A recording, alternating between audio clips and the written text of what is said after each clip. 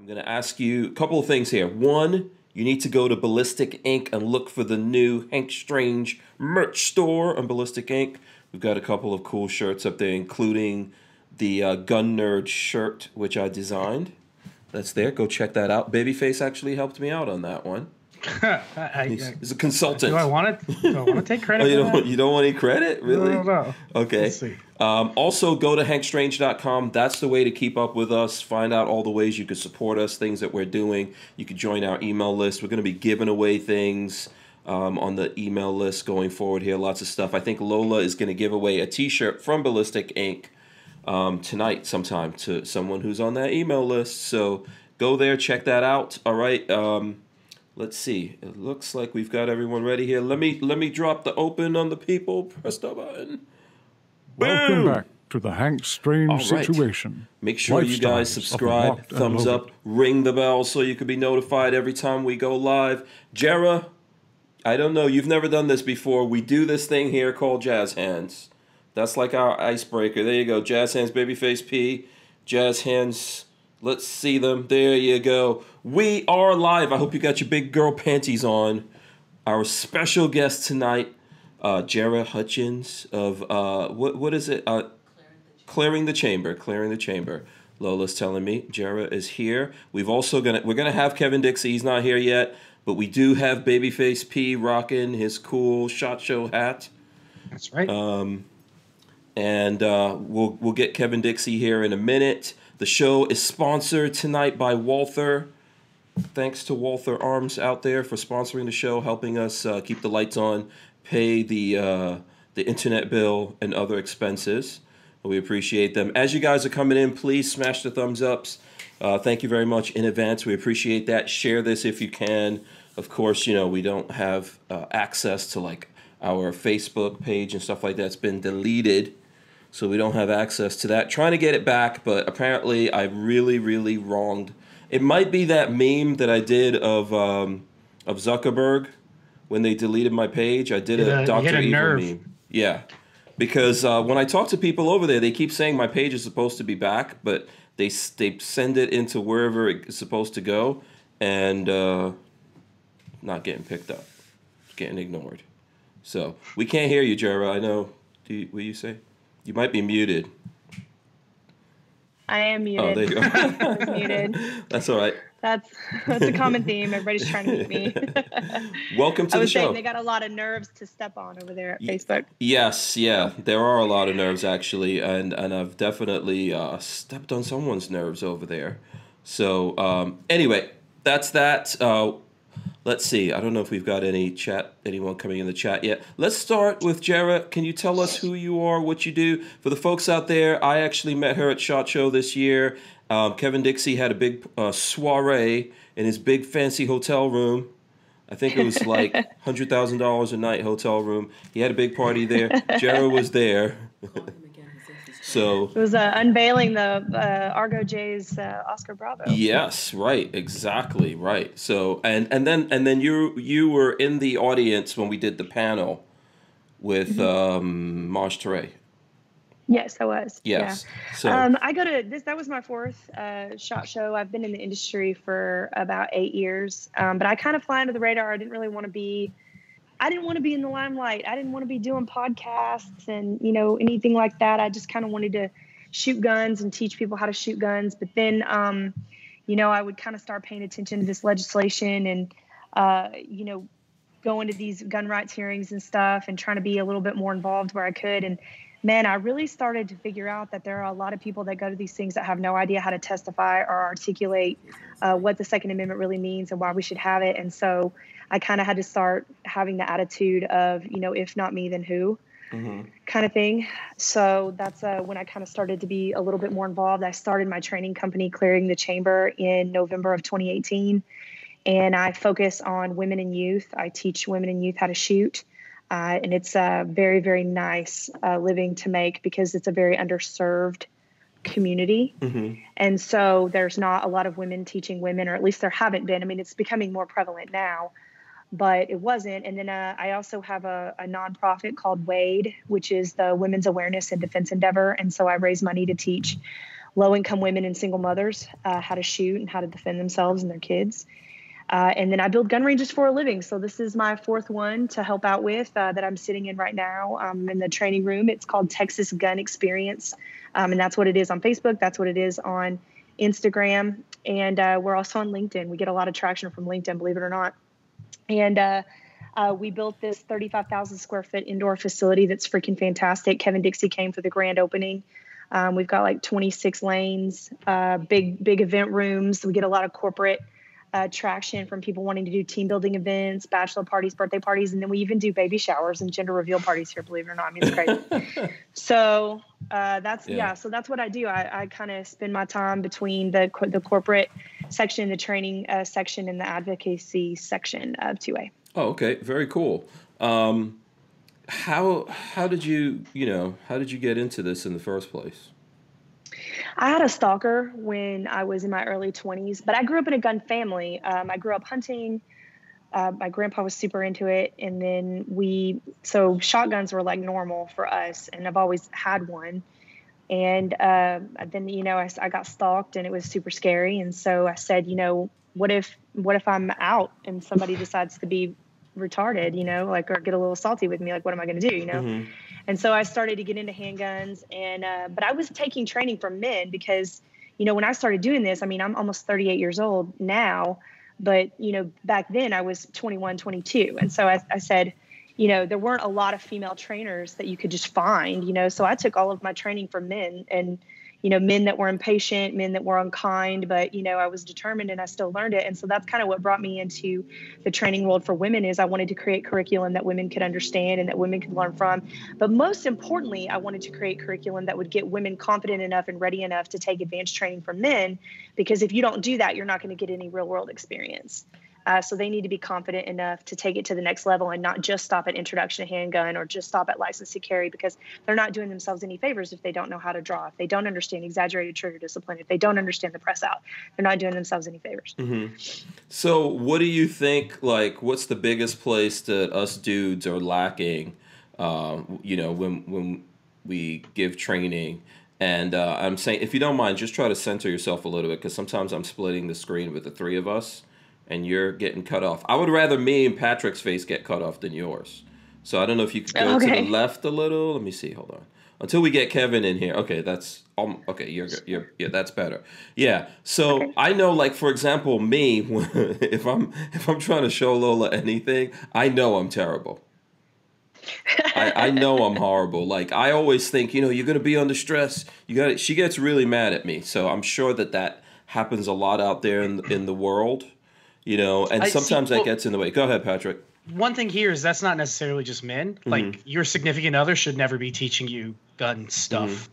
Because even Marley, I consider myself a pretty good teacher and fairly patient, and Marley can't stand me when I'm trying to teach her gun stuff. It just doesn't work. She wants to strangle me. So. Well, I think I've identified pretty much what it is. Okay. And it's a male versus female mindset, and so men are typically in this mindset of they want to graduate, they want to go from the fundamentals straight into tactical as quickly as possible. Mm-hmm. And women want to spend a lot of time on the fundamentals so that they don't shoot their foot off, right? Because they're more concerned with safety. Mm-hmm. So they want to spend more time in the fundamentals before they go tactical. And men, when they teach, they want to get tactical very quickly as well. Okay, because that's what's the funnest for them, especially if they grew up around this, if it was something that they've always been involved in or whatever. And that's just the different mindset between men and women.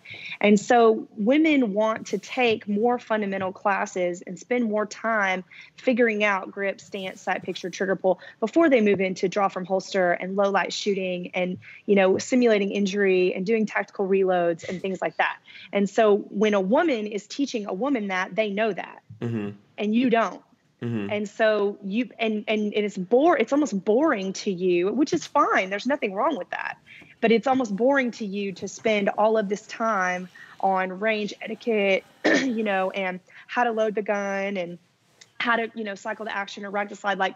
That's why we need more female trainers who really want to learn everything. There's a lot of women that come out there, and believe me, I'm not trying to poo-poo on my gender, but there's a lot of women out there who want to be trainers, but they don't want to put in the time to sharpen the skills to become an actual advanced shooter and then go back and teach the fundamentals to women. They just want to take a couple of NRA classes and then all of a sudden, bing, bang, boom, you're an instructor. And that's not how it works. And you shouldn't really want to be an instructor. You should want to be a teacher. Okay. An instructor just tells you what to do. A teacher makes sure that you understand the information.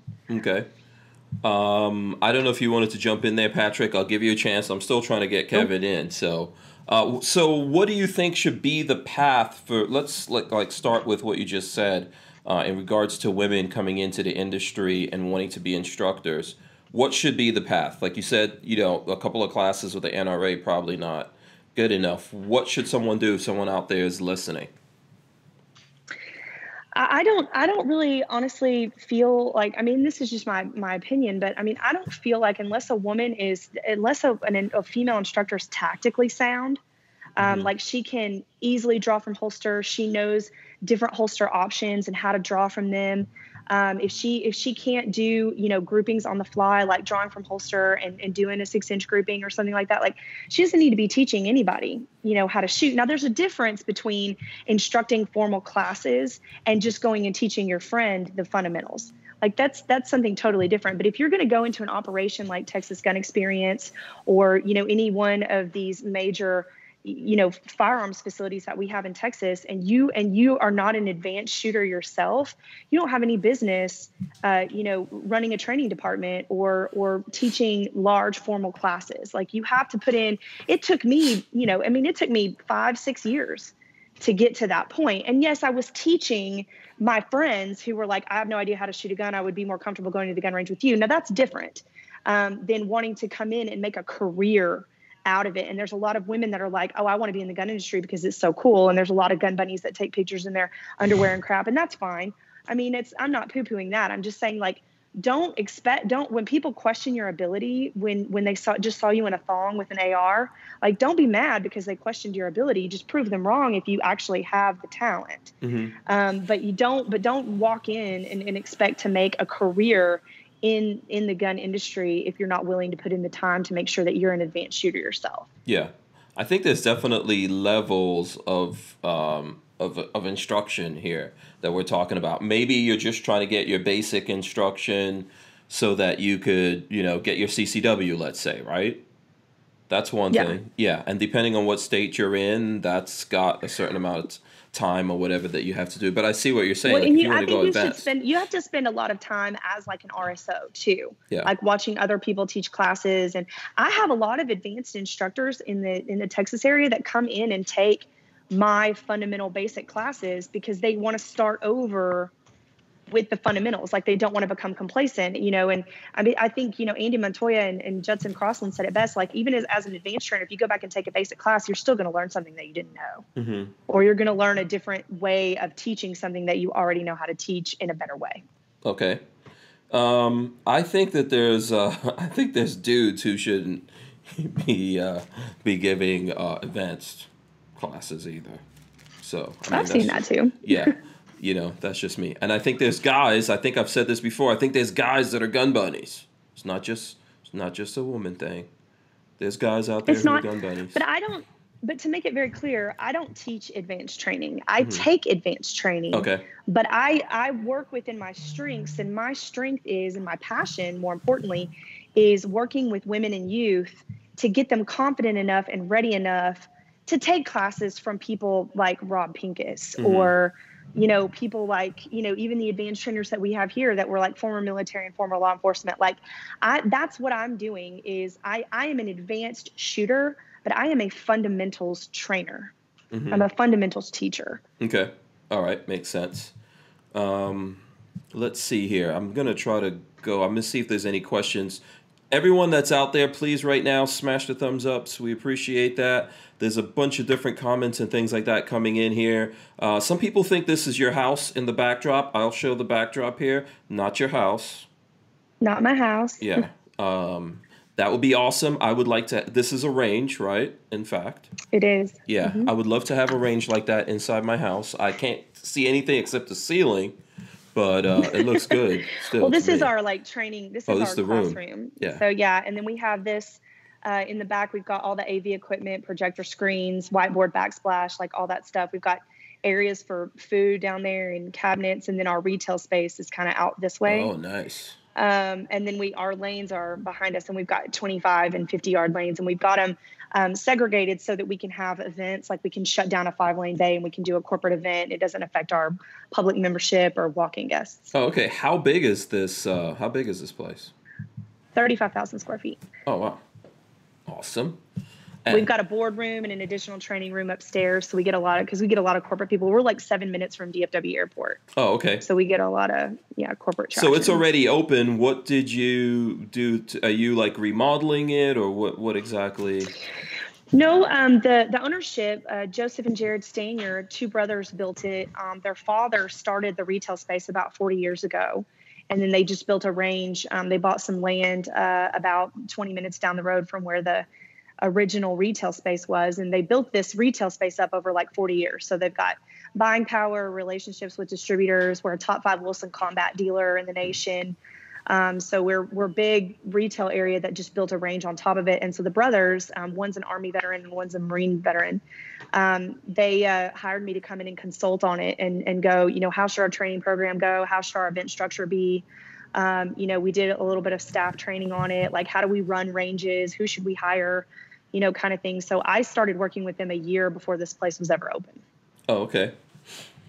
Cool. Let me see. I'm gonna see if there's any other. Is there a restaurant or anything like that in there? Not in here. Yeah. That's always important for me when I go to the range. I don't know. We've got vending, but we're literally right across Main Street. If you Google Grapevine, Texas on the map, you'll see where Main Street is in Highway 121. And literally we're across the highway from the main thoroughfare of Grapevine, where downtown is, where all the restaurants are. So catering things over here and having those kind of events where you have beverages and food and all that kind of stuff's not hard at all. Oh, okay. All right. Okay, and I see that Flying Rich, shout out to Richard Hughes. He says, I've got a range. Yeah, my range is outdoors. Which is fine when the weather's nice. I think it'll be great to have I need an indoor range, I need to be able to shoot at midnight. So what's the hours over there?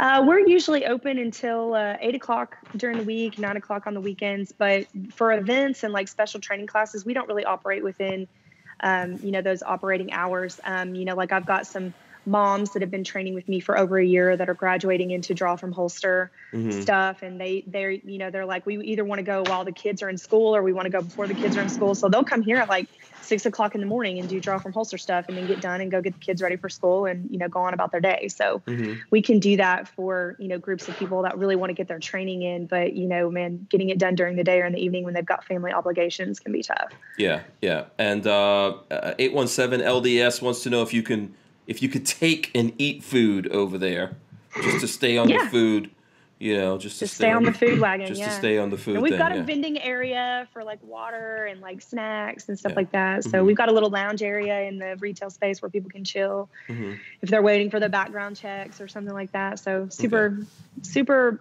robust. Yeah, all inclusive. I want to be there all day. Should be a hotel upstairs or a condo. You should talk to Kevin Dixie about it, man. I thought he was never going to go back to Missouri when he came here for grand opening. Yeah. Yeah, that'll be nice. That would just be, I don't know. If I had to put together my dream thing, I want a place where I could live right there, go down and shoot, and then there's a racetrack. That's all I need. Around it? Yeah. Instead of a moat around the castle, you want a racetrack around the racetrack castle. And a range there that I could go shoot whenever I want to, I mean, okay, I might add where I could just make the range private so no one else is shooting when I'm making my videos. But so what you're saying is that we need to build you and Lola an apartment on the roof. Yes, I think that I'm for that, I'll sweep up the brass or something like that, We can do it. To pay my way through that. All right. We did a pretty cool event a couple weeks ago called Smoke and Guns, and Collier Noir came for it. Oh, nice. And we did a bunch of full autos because we have over 40 to choose from. Mm. We pulled a bunch of full autos. People paid like $150 a ticket. We served dinner. We put them out on the range with the full autos. We had some standard guns that we had out for people to shoot. They did like sink your battleship competitions with battleship targets and stuff like that. Mm-hmm. And then we kind of graduated into the event room, and I had banquet tables set up, and we had dinner, and we had a bourbon tasting and a cigar tasting with DAV Cigars out of New York, their owner flew in. So we do like really so cool awesome. stuff. Yeah. This is like all the right things. Very nice. Yeah. Yeah. Collier Noir put it up on his Instagram page if you go take a look at it. Oh, okay. Cool. Yeah, I will check that out. What's the range memberships or fees like over there? They start at $69 a month for unlimited shooting, and you get some perks with that because we have an app where you can make online lane reservations, which is super helpful on the weekends when we're on a 3-hour wait list. So membership definitely has its perks, and then we have levels of membership that get you into a private shooting area. We've got, corporate memberships and things like that that give you discounts on ammo and guns even. Like our corporate membership gets you 10% off everything in the retail space, including firearms. Oh, cool. Okay. Let's see. I've got some more stuff here. Special K says, can you also add free ammo for life? Son, I wish. And if we had that, I would be the first one to take advantage of it, and I wouldn't tell not nobody. Yeah. Yeah. And Calico Jack, I don't know if he's there, but he says Food Truck Friday, Hank. So is there a food truck that comes We have food trucks okay. that come back. Yeah, we've got food trucks that come by on the weekends. And actually, we're doing on March 22nd, we've hooked up with a local business called Colleyville Eats. It's a gal that supports a lot of the local restaurants. She's got like 11 chefs coming in to do little stations all throughout the place. So people are going to be able to buy tickets for, $10 if they want to just sample the food, and then $30 if they want to sample the food and get on a full auto. And that's going to be from 1 p.m. to 4 p.m. So they're going to be able to come in and get chefs are going to be cooking them little samples. Right. And then they're going to be able to roll in and shoot all the crap from the H&K family or the Tommy gun or the Browning 1919. Yeah. So you know what? There's nothing like that here where I live in Florida. I'm assuming, Patrick, is there anything like that in Florida at all? Not that I know. To that quality level, I'd say no. There are the one that I like is you can get it in Tampa and Orlando, Shooters World. I'd say that's probably the nicest range in Florida as far as I know. You guys are going to have to get on a plane and come and see me, so you guys can see what this is all about. Are you only that's building? Just what we do that's different. Are you only building these in Texas? So far. Okay. So I did. I had a hand in the Frisco Gun Club that does have a restaurant in it. I had a hand in Defender Outdoors over in Fort Worth, and then I had a hand in there's a really nice pistol and archery range down in Conroe called Saddle River, and then I built this one, and then I might do one down in Waco over by Baylor at the end of the year. Yeah, we do need to we need to upgrade Florida to some of this. So if someone in Florida that has a cajillion, I don't know what it really takes to build something like this, how many millions, maybe we could just do like a GoFundMe or something. Let's do it. Why not? And the get public it started. they'll have a public board, and I would love to come and do a range in Florida. That would be really fun. Yeah. Special K he says, so Hank, when are we expecting this kind of service on the Hacienda? The day after never. It's never going to happen. If you come to shoot on my range, you have to do yard work. That's the first thing. That's what we do. You might have to run around after some goats. Probably you're gonna have to fix some steel that's been shot down or something like that. Yeah, my range is never gonna be high end, but it's basically just for getting the videos that we need to get done.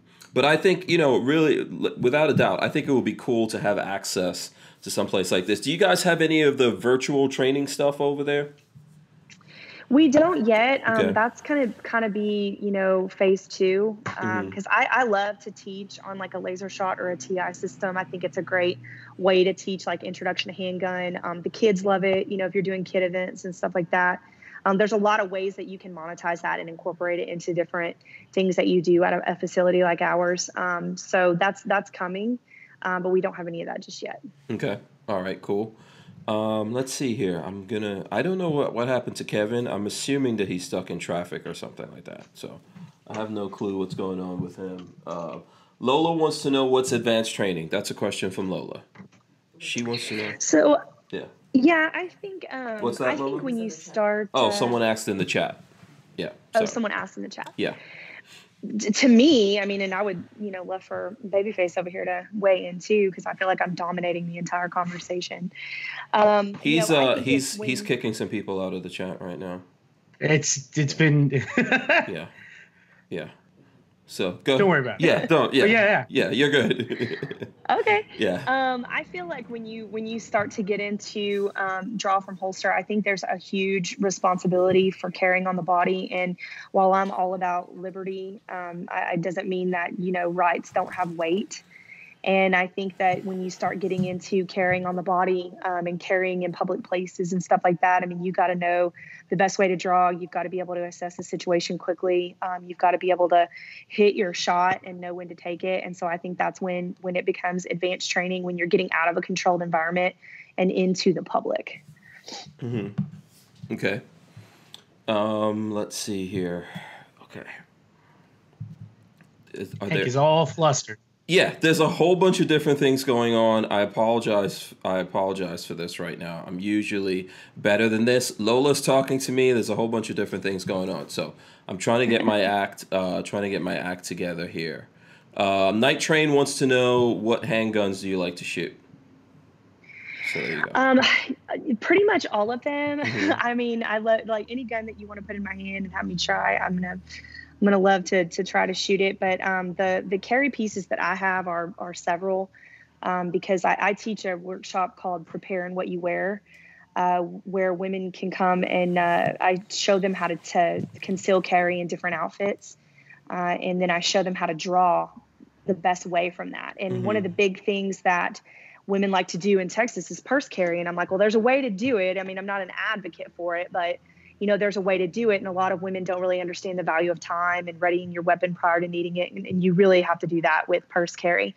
And then a lot of them also don't understand, the physics behind the gun, which I think is super important because, if you go to shoot through the purse, that slide's going to get caught in the fabric or that hammer is going to get caught in the fabric. So a lot of women don't really understand that probably a hammerless revolver is going to be the best thing to carry in a purse. So I own a hammerless. I never thought about that. I own a hammerless revolver for that very reason. I don't like revolvers. I'm not big on them, but I do have one just in case I ever decide to purse carry. I have a little Smith & Wesson Airweight. And then a SIG 238 is my carry of choice if I'm wearing dresses or if I'm boot carrying.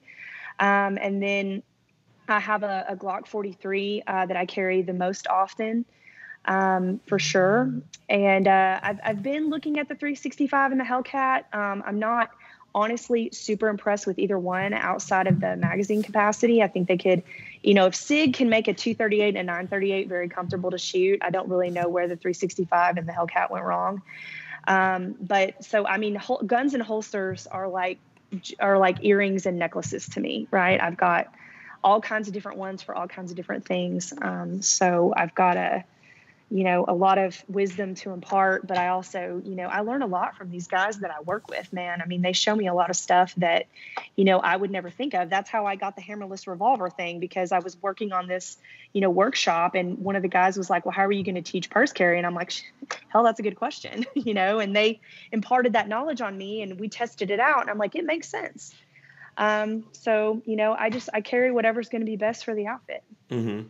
Yeah, Harry Harrison of Harry's Holsters says revolvers definitely have their place.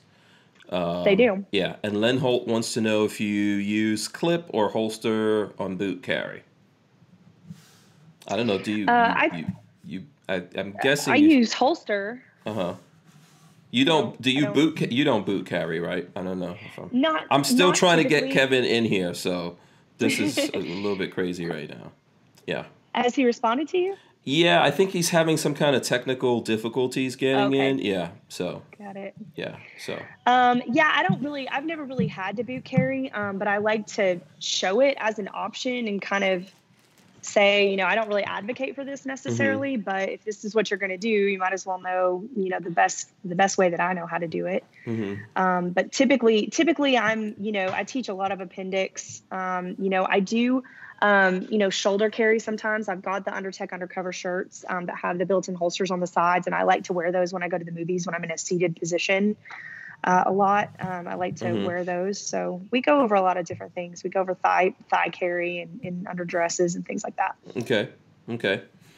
Let's see what other questions we have popping up here right now that we could and feel free. You have a super engaging audience. Yes, feel free, awesome. Babyface, to to field some of these things. I'm enjoying the conversation. Oh, okay, yeah, okay, interesting. I'm glad you're enjoying it while I'm trying to listen to this conversation and get Kevin. Kevin's trying to call into us. Just ignore it. He's trying to call in and say, "Oh, here we go. I think I'll get him now." Okay, let's see if we got him, for crying out loud. All right. Kevin Dixie, tell me that you're out there. Jeez. Man. Hey, Kev. Yeah, there we go. Man, sorry. I am so sorry. I don't know why that Skype was giving me fits. It wouldn't let me work on my computer. I had to go to my cell phone, so I'm sorry about that. Yeah, no, that's cool. That's cool. We got you here now. That's what counts. You might want to turn the phone sideways. Sideways. And and then at some point here it'll flip over. Unless it's locked. It might be locked. Looks like your phone isn't switching, so you might have it locked. So, Harry's holster says, "I would boot carry a Glock 42 when in the waistband isn't an option." Is this boot carry thing really serious? I really feel like, I think that gun is even a little big for boot carry, but he might. He might have bigger feet than me. Yeah, I think it depends who you are. I mean, sometimes boob carry works, for the ladies. I don't know. Some of the guys. Underbra. Yeah, if you've got enough girth. I get into the flashbang holsters. No? Oh, okay. I could never know. And I don't know if that's like an option for bustier women, and maybe I just haven't graduated to that level yet. But I just can't, I can't. Also, I don't like the idea of the barrel of the gun like being in my tit. That's how I feel about my testicles. So I don't know that I'm really excited about flashbang holsters, but whatever. Okay. I'm not a fan of the abdominal carry because of that. Yeah. Personally. Yeah. But I don't have that problem either. Exactly. So carry all day long. Yep, that's right. Yeah, everyone has to figure out what works for them, their body type, how they like to dress, okay, there you go, Kevin, you got it. All of those things have to be figured out. What firearms exactly are you using? In what situations? This is why there's so many different people talking about these things, right? That is 100%, and that's why I asked that question on the panel, because I think that where we are kind of failing when we build these ranges and when we build these facilities is I think we're failing the student base and the demographic, because we don't really have, they're not really putting out on their websites. And I've seen it on a couple of websites, but not most of them, is a clear pathway to training. Like, where do you start? What are the electives like situational awareness and ballistics and cleaning of the guns and things like that?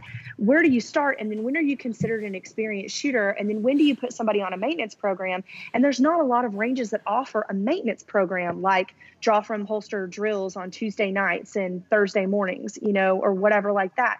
You got to keep people practicing in the level that they're in, because it's a perishable skill. And so we can't expect the general public or the militia, right, to be able to respond effectively to these threats that are coming if we're not providing them areas to practice and we're not giving them effective teachings and instructorship, throughout that pathway to training, and treating it like a university, like going to a university and getting a lesson plan and going, these are the classes that you have to take to graduate. How do you even go about, by the way, Kevin Dixie's here. Looks like we got him all settled in. How do you even go about putting someone in a maintenance program? How do you evaluate that's what I'm talking about. So, so I had a hand in creating a gun range software. Specifically for firearms facilities.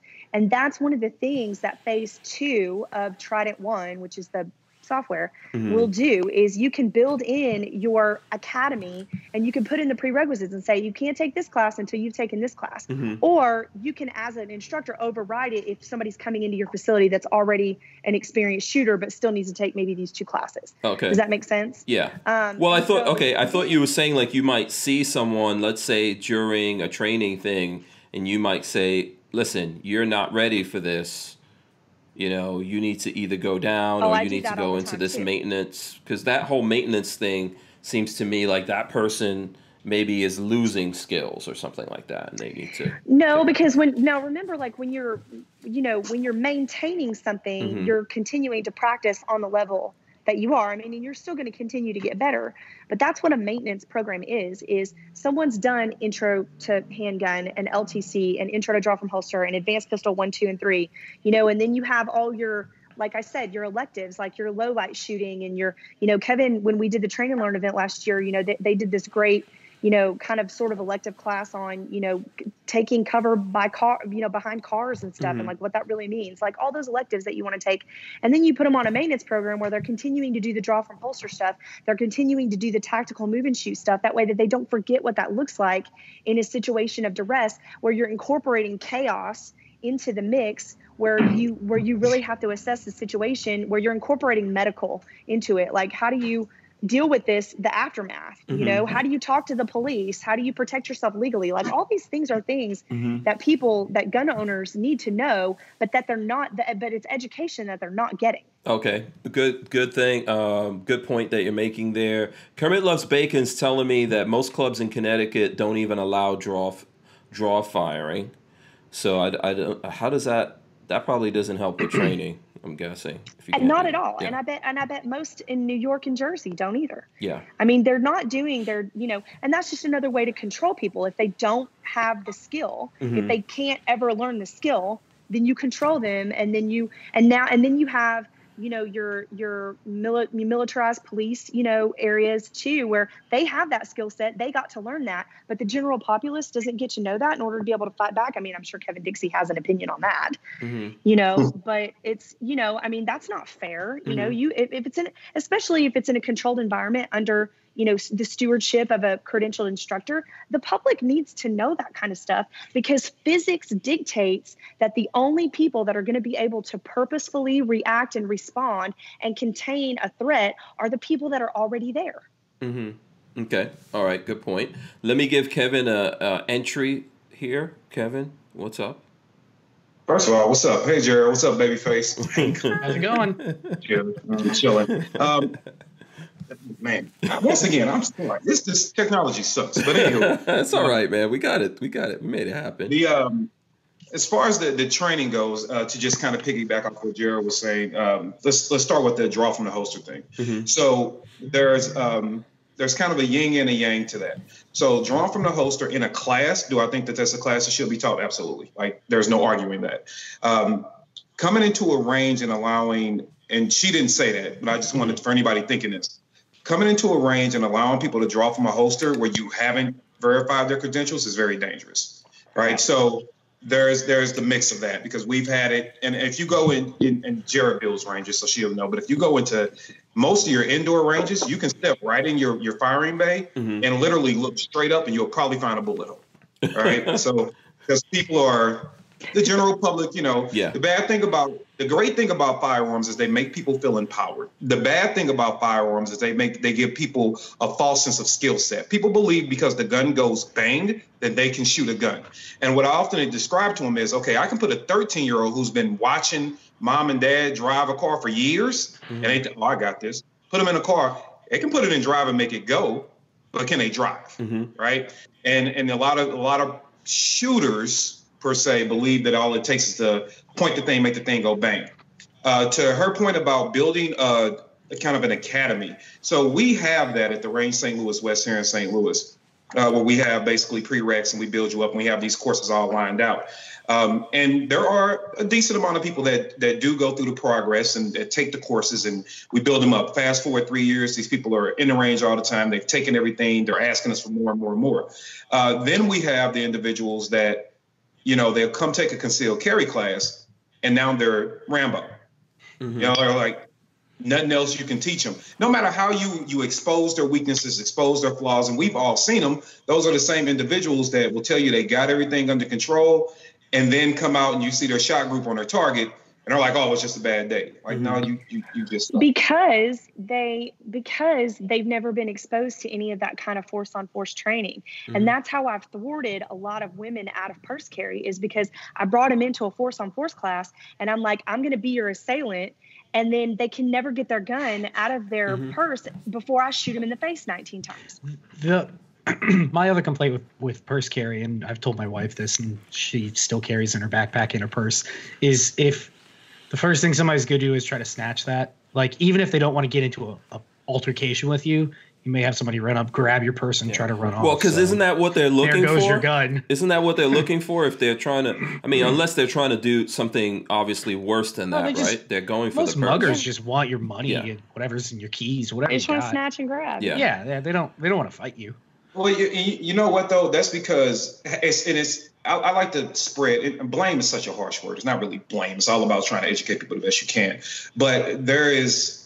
When it comes to purse carry, I don't like it either. I don't like off-body carry at all. Okay. I don't like when people carry guns and bags and none of that. So, Kevin Dixie, you're saying you never purse carry?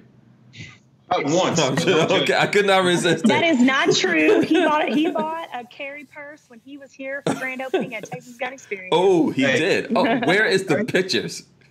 Like that between me and you, now. Okay. But the off-body carry, especially in a purse, it is risky, right? Obviously, if you got a mugger, that's the first thing they're coming for is your purse, right? And then there's this other thing where we've convinced, and I see it all the time, to where the counter guys, and that's who the counter guys and boyfriends and husbands are the worst. And they all pretty much say the same thing, and are always like, smaller the better. And thus, when you make something so tiny, a woman is equating that to being able to put that in her purse. Like, oh, it's out of my way, so I'm carrying a gun, cool. To the force on force factor, it's hard to get them to really see that. What they'll see is, unless you get them in class, then obviously they can see it quick. But what they see is convenience, right? Because we've sold guns so small, we like, oh, it's so convenient. And the boyfriends, the counter guys are like, small, small, small. And so they're like, yeah, now this is convenient. And your lifestyle, carrying a gun is not always going to be comfortable. And you have to make the decision if I want to sacrifice a little bit of comfort or if I'm willing to sacrifice my life. And I can't tell you how many women have buyer's remorse over those LCPs. Oh my God, so many people.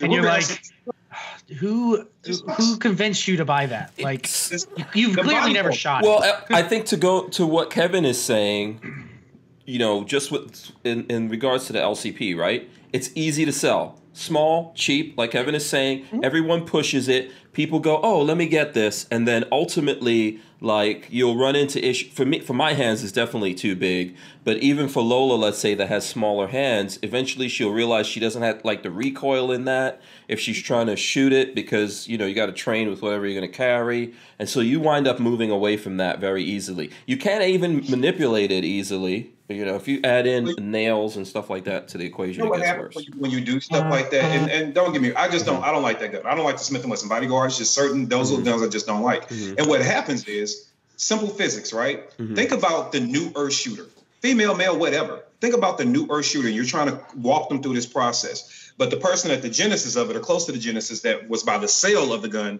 sells one of those firearms. And all the things that you just said, Hank, are 1,000% true. And they get down to the range. They're just going to the range by themselves to get comfortable shooting a gun. And they shoot it about 2 mags and are like, okay, this hurts. This sucks. I'm not enjoying this. And they walk out. Now that thing is collecting dust somewhere. And they don't want to. Either they can't afford to make another investment. We all know that guns are worse than cars. Once you buy it, you're going to take a loss or you try to get rid of it, right? So the shop's going to buy it back for like 75% reduction in cost to be able to make a profit off of it. And so now you're starting somebody down a rabbit hole that seems like it's just going to get darker and darker and darker for them. It's uncomfortable. They don't like the gun. Instead of you taking the time, I should say, to really coach and mentor somebody even up until the purchase. Most ranges have loaner guns. Most of them do anyway. Have people rent a gun and guess what's comfortable for them. Another thing that people, counter guys, boyfriends, and husbands need to stop doing especially is trying to tell somebody what gun is the best for them. You have no freaking idea. You don't know what's best for somebody. Even somebody walking into a range and they'll ask me, the woman always comes up, oh, I just want a little 9. And it's not too much. So I'm like, okay, I always equate to something I believe that they know. I said, what if I told you I had a size 9 shoe and I needed a size 9 shoe? What would you say to me? She's like, well, what you want, a flat, a stiletto? I'm like, exactly. Right? Sense, yeah. So let's start there and let's kind of, That's really good. That are out there. Right? Yeah, that's just how I do it. I go to something they know. And I normally look at how they're dressed. And I'll pick something on her, their body to be like, oh, she likes shoes. Obviously, she has a nice pair of shoes on, and go from there. And then what you have to be able to do is make them feel powerful in the selection process. Don't educate them to the point to where they feel like, oh, you're going to help me, but now I'm educated enough about what you've shown me and talked to me about and what I've experienced that I can make an educated choice. Now they have equity and investment into the choice they made. Instead of somebody just saying, hey, here's a gun, now go shoot it. Especially the sales guys that are looking at a commission check or looking just to say I sold the most guns this month. Cabela's is horrible for that. Horrible for that. Right. So we have to be investing in the individual at the beginning and making sure they are involved in the customization process from buying the gun through their development. Very good. Very good. I noticed you were clapping there. So I just want to go back to the purse carry for a second before we go away from it. Right. Is there a scenario where the purse carry it works? Or is it like 100%? Is it 100% wrong? I would tell you that, obviously if you're going to do it, it's, it needs to be a crossbody bag. But I can't really think of a scenario in which you would carry a purse with a gun in it versus carrying on the body. It's kind of like raisins. Okay. So like, can you make things with raisins and they're pretty good? Sure. But they're always better with chocolate chips. For example, a box of raisins.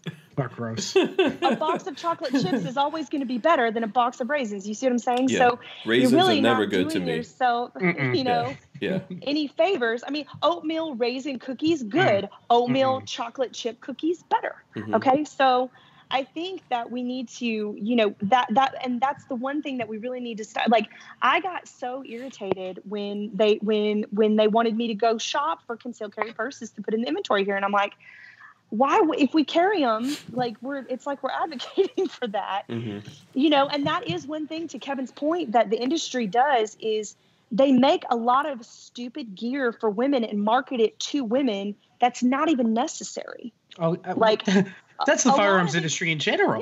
Yeah. I mean, a lot of the gear that women can use is gear that men have always used. We don't really, all you gotta do, pop a different color on it. That's pretty much it. Pink. That's the solution to get all the money from the ladies.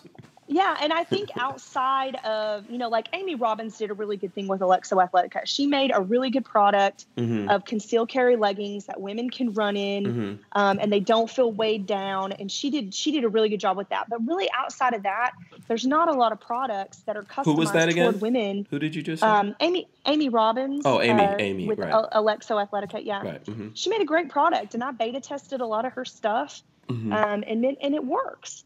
And so I think that, but really outside of that, I really haven't come across any big products that are marketed toward women that I'm like, oh my God, I can't live without that. Like, I must have it, and it's only for women. You know what I mean? Like, we just have to, if you want to get in this game, and I'm talking to ladies right now, if you want to get in this game and you want to learn how to protect yourself effectively, and you want to give yourself your best chance, you're going to have to really step into it and go, oh, but not if it compromises what purse I'm going to carry, or not if it compromises, my comfort level 100%, or not if I have to wear a longer shirt. Like, you're either in or you're out. Okay. Because if you're only halfway in, then you're going to put yourself in a little bit of danger, because you're not making the time that you need to make to really learn this through and through, so that you can carry a gun on your person where your kids are running around.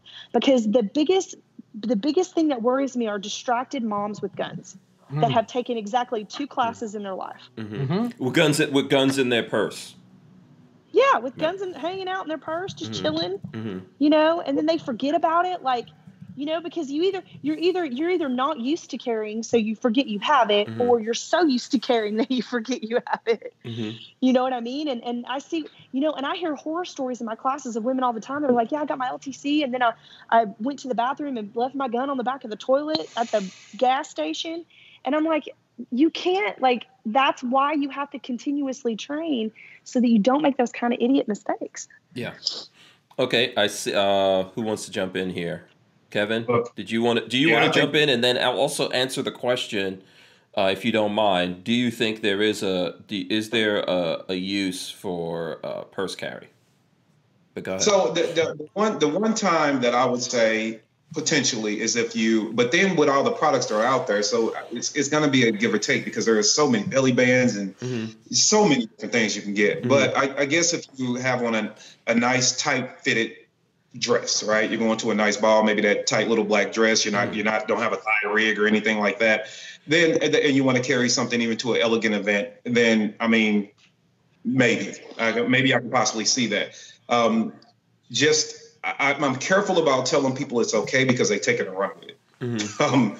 But I think that if you can avoid it at all costs, you should make it a last resort. Now, do they make the purses and things like that? Yes. Do I crap on them? No. But if it's hard. It's really hard. I would tell any woman not to off-body carry in a purse. If you can at all costs, carry it on you. You can research the products that are out there if you don't wear jeans on a regular basis, the belly bands and things like that are more suitable. And a lot of women are worried about, well, to get to some of the belly bands, if I have on a one piece, I have to pull it all the way up. I was like, well, make sure it's the last show he sees. That's fine. He's not going to live to tell about it. It's okay. Yeah, a little bit of distraction of your opponent is not going to hurt you. But yeah, he gets starstruck by some candy he sees, and he gets the flash, and let him get the flash. And then now everything Jared said was right. I like the way that she put it. You're either in or you're out. Like that was solid, because really that's what it comes down to. And I think a lot of times two things. I think one, when it comes to women and self-defense, we are naturally more gentle because they're women, but sometimes we need to spice it up a little bit. Like, I can't always boo-boo baby you, because guess what? The dude that's going to rob you, mug you, or the chick that's going to rob you, mug you, rape you, whatever, they're not going to boo-boo baby you. They're going to take what they want. They're going to do it with aggression. So at some point you have to be willing to push a little bit harder and get them into it. Now that's going to depend on person to person. You got to be careful with that. The other thing is, if the industry keeps pushing too many things that they say are female driven down their throats. And I've ran into this. Jared was even there once personally to see it happen. What happens is all of a sudden women think that all the training is molded around them. I have literally gotten into probably about 15 to 20 discussions about women asking me, well, how do you train me to defend myself against an attacker? I said, the same way I train a man. You can't ask for equality and then want everything to be separate. Now, yeah, we can 100%. Do some individual beginner classes. We can do things to get you comfortable. Absolutely true. But once you get to a certain point, I don't walk into a classroom that's open. Like I'll be in South Carolina next week. I'm not going to walk in there and be like, okay, ladies, when you do this drill, no, hell no. We are equal fighters and we're going to fight equally. Right now, when it comes to hand, I might make some things to change, things like that. But when we're talking about pistols, you fight just like everybody else fights. But there are a lot of women that have been so apt to the industry flexing and saying, oh, this is for women. Like, I love it when I see the gun for women and stuff like that. Now they're thinking that involves all their training too. Like, oh, that class is, oh, that's a draw from the holster class. Oh, you guys are moving behind barricades and stuff like that. Oh, where's the one for the girls? Like the one with the dudes in it? Yeah. How does one design a gun that's for women?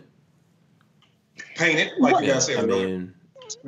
Yeah, I mean that's not necessarily true. I mean, I think you can make certain firearms that do fit women a little bit better, just because our bodies and the ergonomics. The only one I've ever seen is the Curve. Have you ever seen the Taurus Curve? Have you ever seen that gun? But I mean, I'm trying to think. No, I've seen the Taurus Curve. I'm just saying that I think that when different guns and different sizes typically fit women better, but they're all typically unisex. I mean, men can usually shoot them too if their hands are small enough. But I love what Kevin said about, when you're taking classes, man, we can get you ready You can take your introductory classes with a female instructor if you want to, and to get you confident enough to get to where you need to be. But at some point, you just got to train with dudes, because that's just the deal. Like, you're never going to get any real world experience. I mean, when a man hits you in the face, you're going to know a man hit you in the face, and you've got to simulate that as best you can in order to get that adrenaline dump with that tunnel vision. You got to train yourself, and you're only going to fall back on the highest level of training or the lowest level of training that you have. And so it's, I get that they want to learn with other chicks and they want to like share that together. But I think that one thing to Kevin's point that women do is they think that because they can pass a 50-round LTC shooting proficiency and all the guys, like, that's another thing that guys need to quit doing, is quit goo-goo-gagaing over the fact that a woman can actually shoot well. Like, that's, you know what I mean? Because all that does is it does exactly the same thing as it would to a man. It inflates the ego, and then they think, I don't have to do anything else. And there are a lot of social media influencers that I've met in person, that I've seen shoot in person, that aren't really that good. Okay. There are some of them that are that good, and there are some of them that are not. And then you see that and you go, well, all you're doing is shooting content all day. You're not actually working on your skill. And so quit Googling over women. Like, I want to teach so many women to shoot that it's not even cool for chicks to shoot anymore. It's just normal. Yeah. One of the things I would say, I was thinking about something that you just said, that I think one of the problems that we have in society is going to sound bad, but there's a lot of women that have not gotten hit. And because that hasn't, you're not wrong. Because that hasn't happened, there's so many things happening in society. I don't, that's the last thing that we want to do. When you've never gotten your ass beat, it's really easy for you to go, oh, I'll farm out my safety. Yeah. And a lot of guys know this feeling. Like, who's the guy out there that never got punched in the face by someone? I mean, it's happened to most guys out there, not necessarily most women. And so there's this false sense of security, I think, because of movies and all kinds of different things that are functioning in society, that most often women are coming up on that and discovering what that feels like when it's too late. And they're not proactive in their safety. No, they're not. Yeah. I will say this. Recently, within the last, probably been within the last 6 months, I had one of my female students who came through a course, and she asked a question, being, the motherly, the loving, lover, not a fighter type. And she says, hey, we were going over self-defense and the definition of it by state law and how it applies. And when we're discussing the application of it, she says, well, hey, and this question comes up all the time. Well, if somebody's going to like choke me or beat me, then what happens if I just shoot him in the foot? Because I don't want to kill anybody, right? I don't want to, kill. So we had that conversation. Fast forward months after that class, she actually gets into a shooting. So it was one of my students from last year. She actually gets into a shooting where the ex kicks in the front door after stalking her, kicks in the front door, finds her. She didn't listen to me when I said things about off-body carry, so he kicks in the front door. She up in like a townhouse, upper level apartment, guns downstairs in the driveway in the court, right? So luckily, there was the other boyfriend there. And this is another thing, too. So, ladies, stop thinking that men are going to protect you. The new boyfriend, when the old boyfriend ran in the house, the new boyfriend ran out the house. Yeah. Okay. Time to dump his ass. Yeah. Then this young lady, nobody's coming to save you. Yes, exactly. Amen. Exactly no one's right. coming to save you. She had a toddler in the home. Her instincts picked in because he's trying to kill her. She runs out. Luckily, she gets to the car. And during the struggles, he's telling her he's going to kill her. He's got his hands around her throat, picking her up off the ground. He's trying to kill her. She gets the gun at a low angle, gets a round off, strikes him in the foot. Okay? He choked her harder. All he did was picked up the intensity level. Adrenaline. She started to black out. Luckily, got the gun at low retention, from low retention around about mid, popped around off in the chest. Guy falls over. Gravity with the blood flow in the wound does the rest. So you can't think that it's going to be okay to not take your training seriously. Not getting hit, I believe, is something that a lot of people haven't experienced. and thinking that it's just going to be okay, and thinking that simply owning a gun, and you might think it's kind of lame that we're talking about make sure you carry the gun on your body, not carry it on your body. But that's an example where the gun wasn't available. Same difference. If you carry your gun in your purse, do you sit by your purse all the time when you're in the house? Mm-hmm. No. Your purse probably goes on the kitchen table or something, or wherever you normally throw your stuff when you come in the house, and you just walk around your normal day. You go in the basement, you go upstairs, you go back out to the car, or whatever. So take those things seriously, and you do have to step up that level of aggression. That's why force on force classes exist. You have to step up. So good. Yeah. Look, for that matter, there's a lot of people that don't carry a home carry or whatever you want to call it. Like I do. Oh, that's so bad. You know, I mean, I've got sweats, but I've got something on all the time. And there's people, when I talk to them, of course, when I started doing this, I didn't do that, right? But it's something I do now all the time. And people, like, even as a guy, someone kicks in that door. It doesn't matter how many guns you have in the safe. I tell my students all the time, I'm like, anywhere that you are in your home for a long period of time is where your gun needs to be. And I can't tell you how many times I've been made fun of because I take my gun to the shower. Okay. And they're like, and people are like, I don't want to live my life where I have to take my gun to the bathroom with me when I'm in the shower. And I'm like, have you never seen a horror movie ever? True. Have you never watched a horror movie ever? They're waiting for you to be naked in the shower, okay? And I ain't going out like that shit. My pastor's wife was attacked while she was in college by 3 dudes who broke into her apartment while she was in the shower. Okay. So yes, I'm going to take the gun with me to the shower, and then I'm going to lock the bathroom door when I take a shower. I don't care if I know if my mama's coming over. Like, you got to be prepared, and you're going to wish you did when you didn't do it. Yeah. Criminals and bad guys understand opportunity better than businessmen.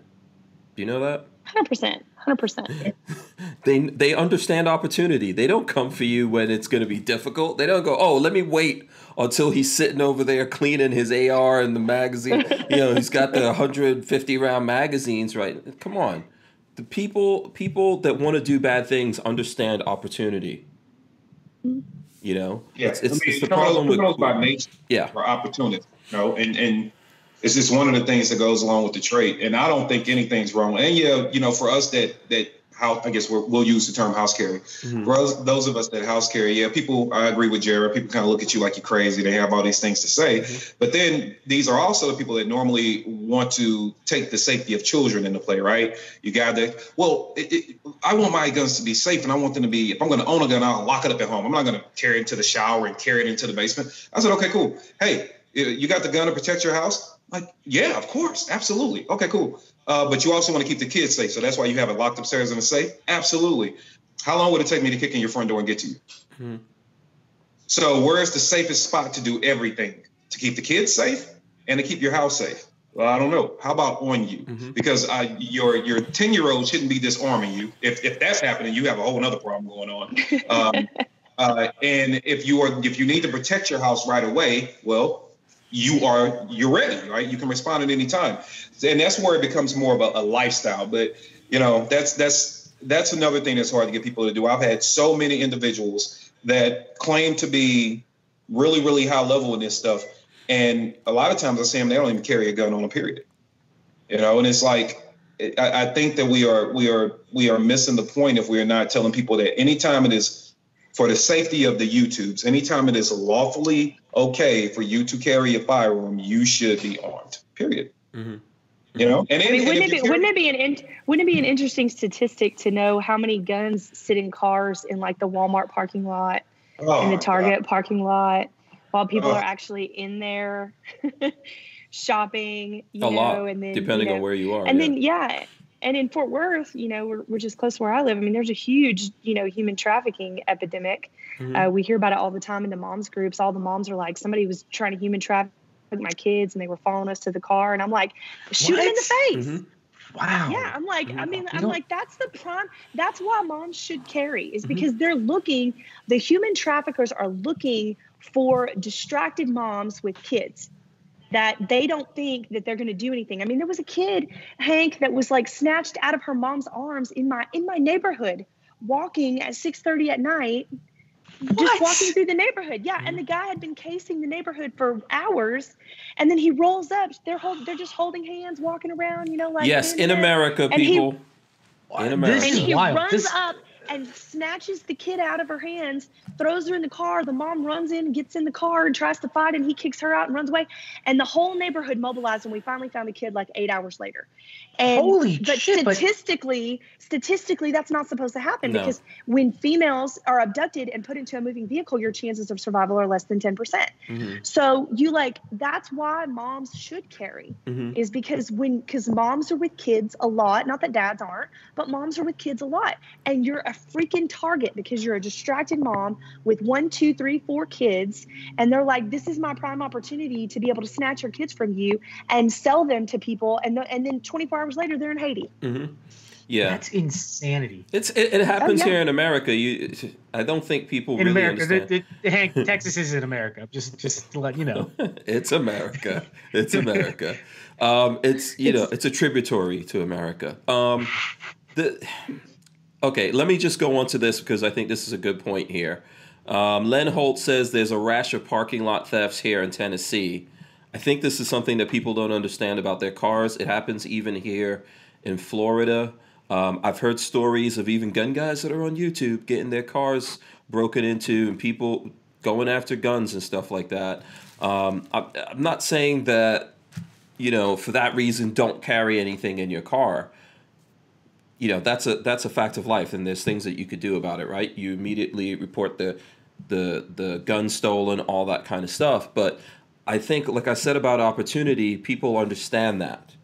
What you just said, Jared, that there's a bunch of people in a Walmart, but there's guns in their car. So in Florida, for example, any Walmart, you can go to that parking lot. There's probably a bunch of people in there with guns in their car, and criminals know that. And you're arming the criminals. Like, there's times when you have to leave your gun in your car. I mean, in Texas, you could spend the first half of your day going places where you can carry your gun, and the second half of your day in places where you can't. Mm-hmm. Okay, I get it. But I will, and I'll say it, and I don't care who gets mad at me. You're a freaking idiot if you leave your gun in your car overnight. You're so stupid. Like, that's part of being a grown-up. Like, paying your bills and then having the wherewithal to get your ass up and walk out to your car and take your gun out of your car before you go to bed. Yeah.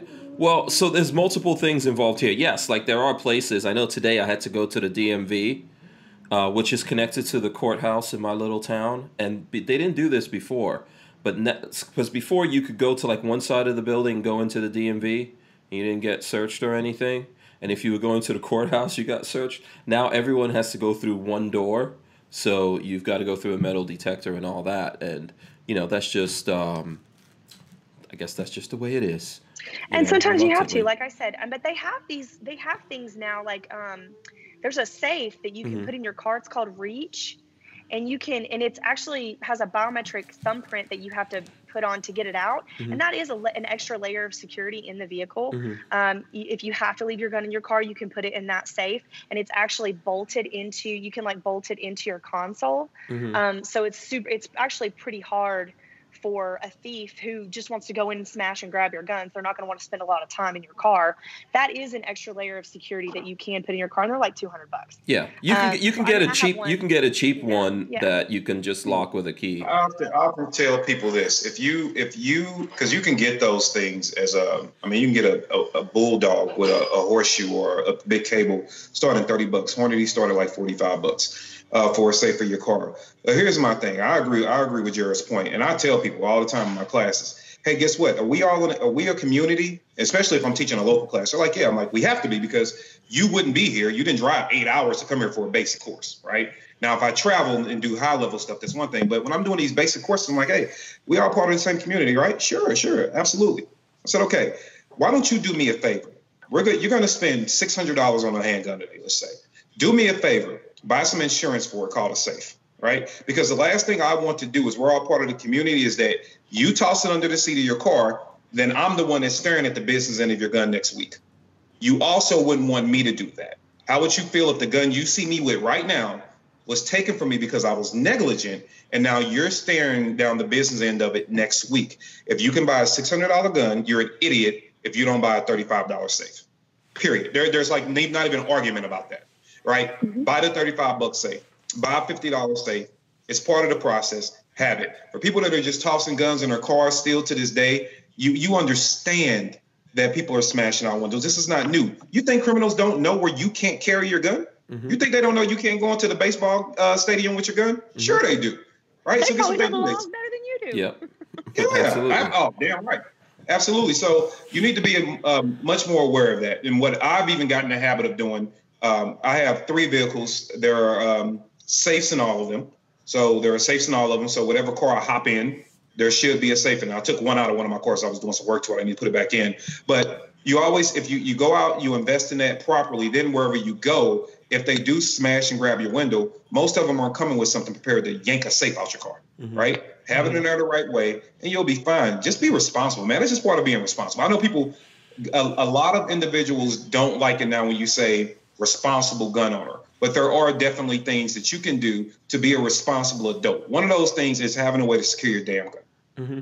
And keep a log of your gun's serial numbers, please. I can't tell you how many phone calls we get up here with people that were like, my gun was stolen out of my car and I need the serial number. And then we got to go back and find your paperwork and crap. And like, it's like, keep up with your stuff. Mm-hmm. All you got to do nowadays, everybody has a smartphone. Just take a picture of it. The second you buy it, take a picture of your, and put it in your notes or something. I mean. Yeah. One day you're going to go back and go, oh God, my gun's gone or whatever. And you can go, oh, let me go through my pictures from 3 years ago. Oh, there it is. Mm-hmm. There's my serial number. So what about the person, which I've seen this, and I've got friends that do this.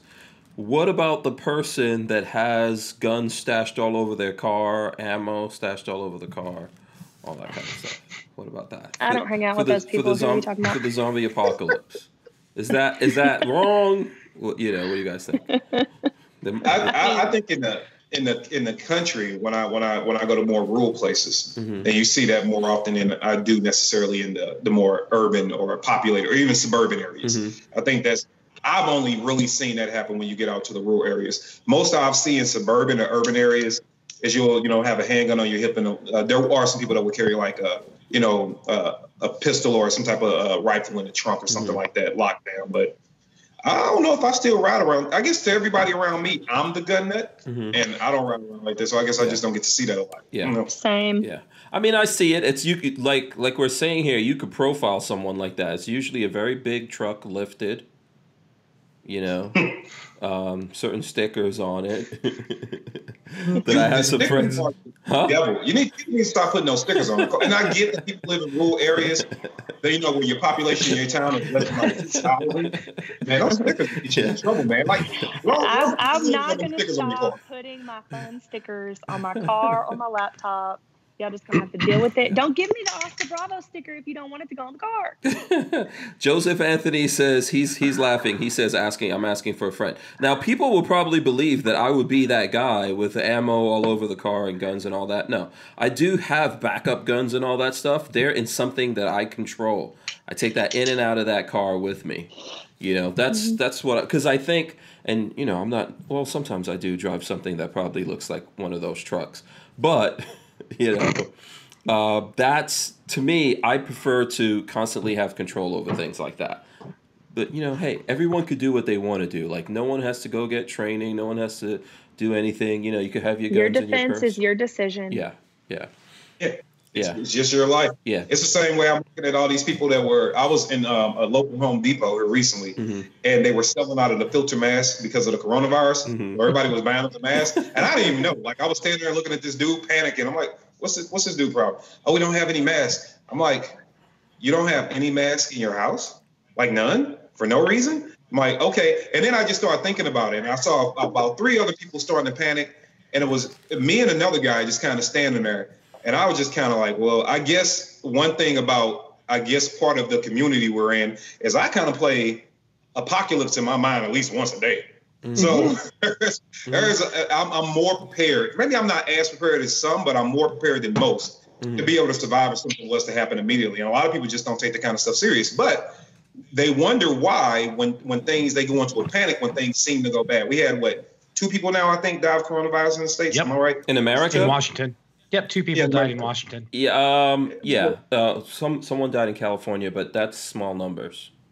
That's not really. Yeah, so now idea. everybody wants to panic because they're never prepped. It's the same way. I mean, how many times have we all seen it to where somebody's been talked to about guns, and then they wait till the day after they get robbed to come in and buy one. Yeah. Oh, don't get me started on it. Yeah. Don't get me started on it. Well, I mean, isn't that's the thing though? Like, I will never in a panic situation like this go out. By the way, Kevin, I don't think I have any masks in my house. Okay. I don't have any. Yeah, I don't have any. Yeah. I'm not worried about it because I got my oils. Yeah. Oh no. Okay.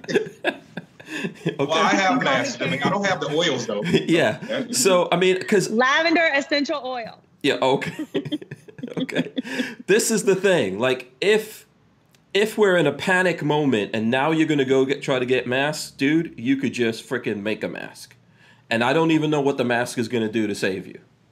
Right? I personally don't know what it could do to save you. They're thinking that if the person next to you has corona and they cough on you, but it's easy. You rip up your shirt. If you can understand the flu, then you're fine. Listen, what's the name of that survival book, Babyface? Just rip up your shirt, pee on it, wrap that around your face. Oh, you're good God. Could you imagine? That's proof of you will never get coronavirus.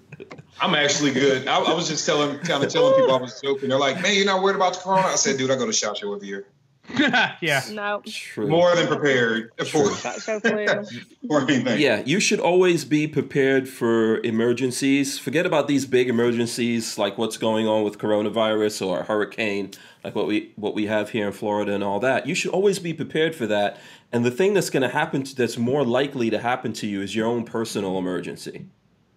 Tourniquet in the car. Yeah. It's one thing I don't have that I need. Tourniquet? I don't have a tourniquet, and I feel like I need at least one or two or three. Yeah.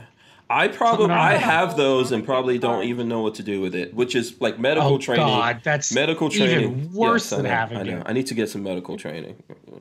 Don't tell Kevin It Dixie. just so happened. Hopefully Kevin Dixie didn't hear that. You know what? I'm not even. We can teach that. Not even going to yell.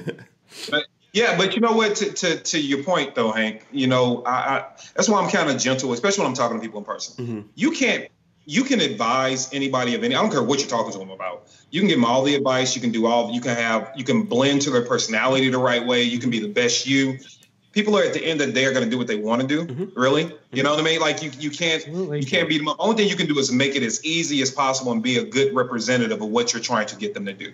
But if you're not taking, and I just put up for medical, for example, I did put up a video about, I don't know, 3 weeks ago, maybe a month ago, where I was just going out to the property for train and learn, doing some final look throughs, and on the way back, guess what? It was a big crash. It was 8 people involved in it, and you see all these people on the side of the road, and I got out the truck.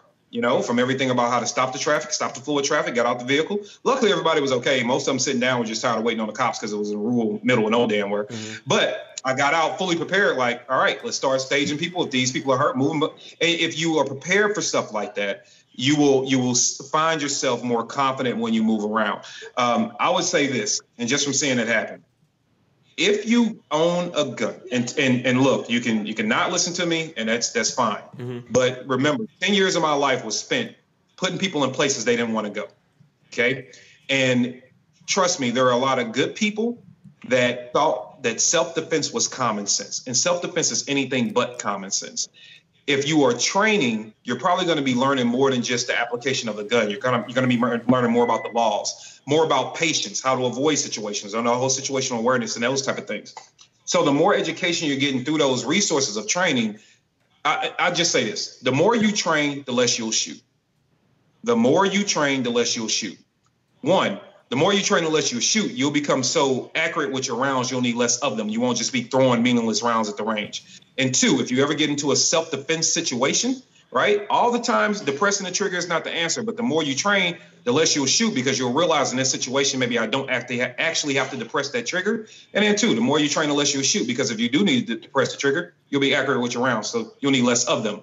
So you should be out training, because training is going to keep you confident in the situations, and you will be less likely to make a mistake that will send you to prison, because nothing is worse. You want a humbling experience?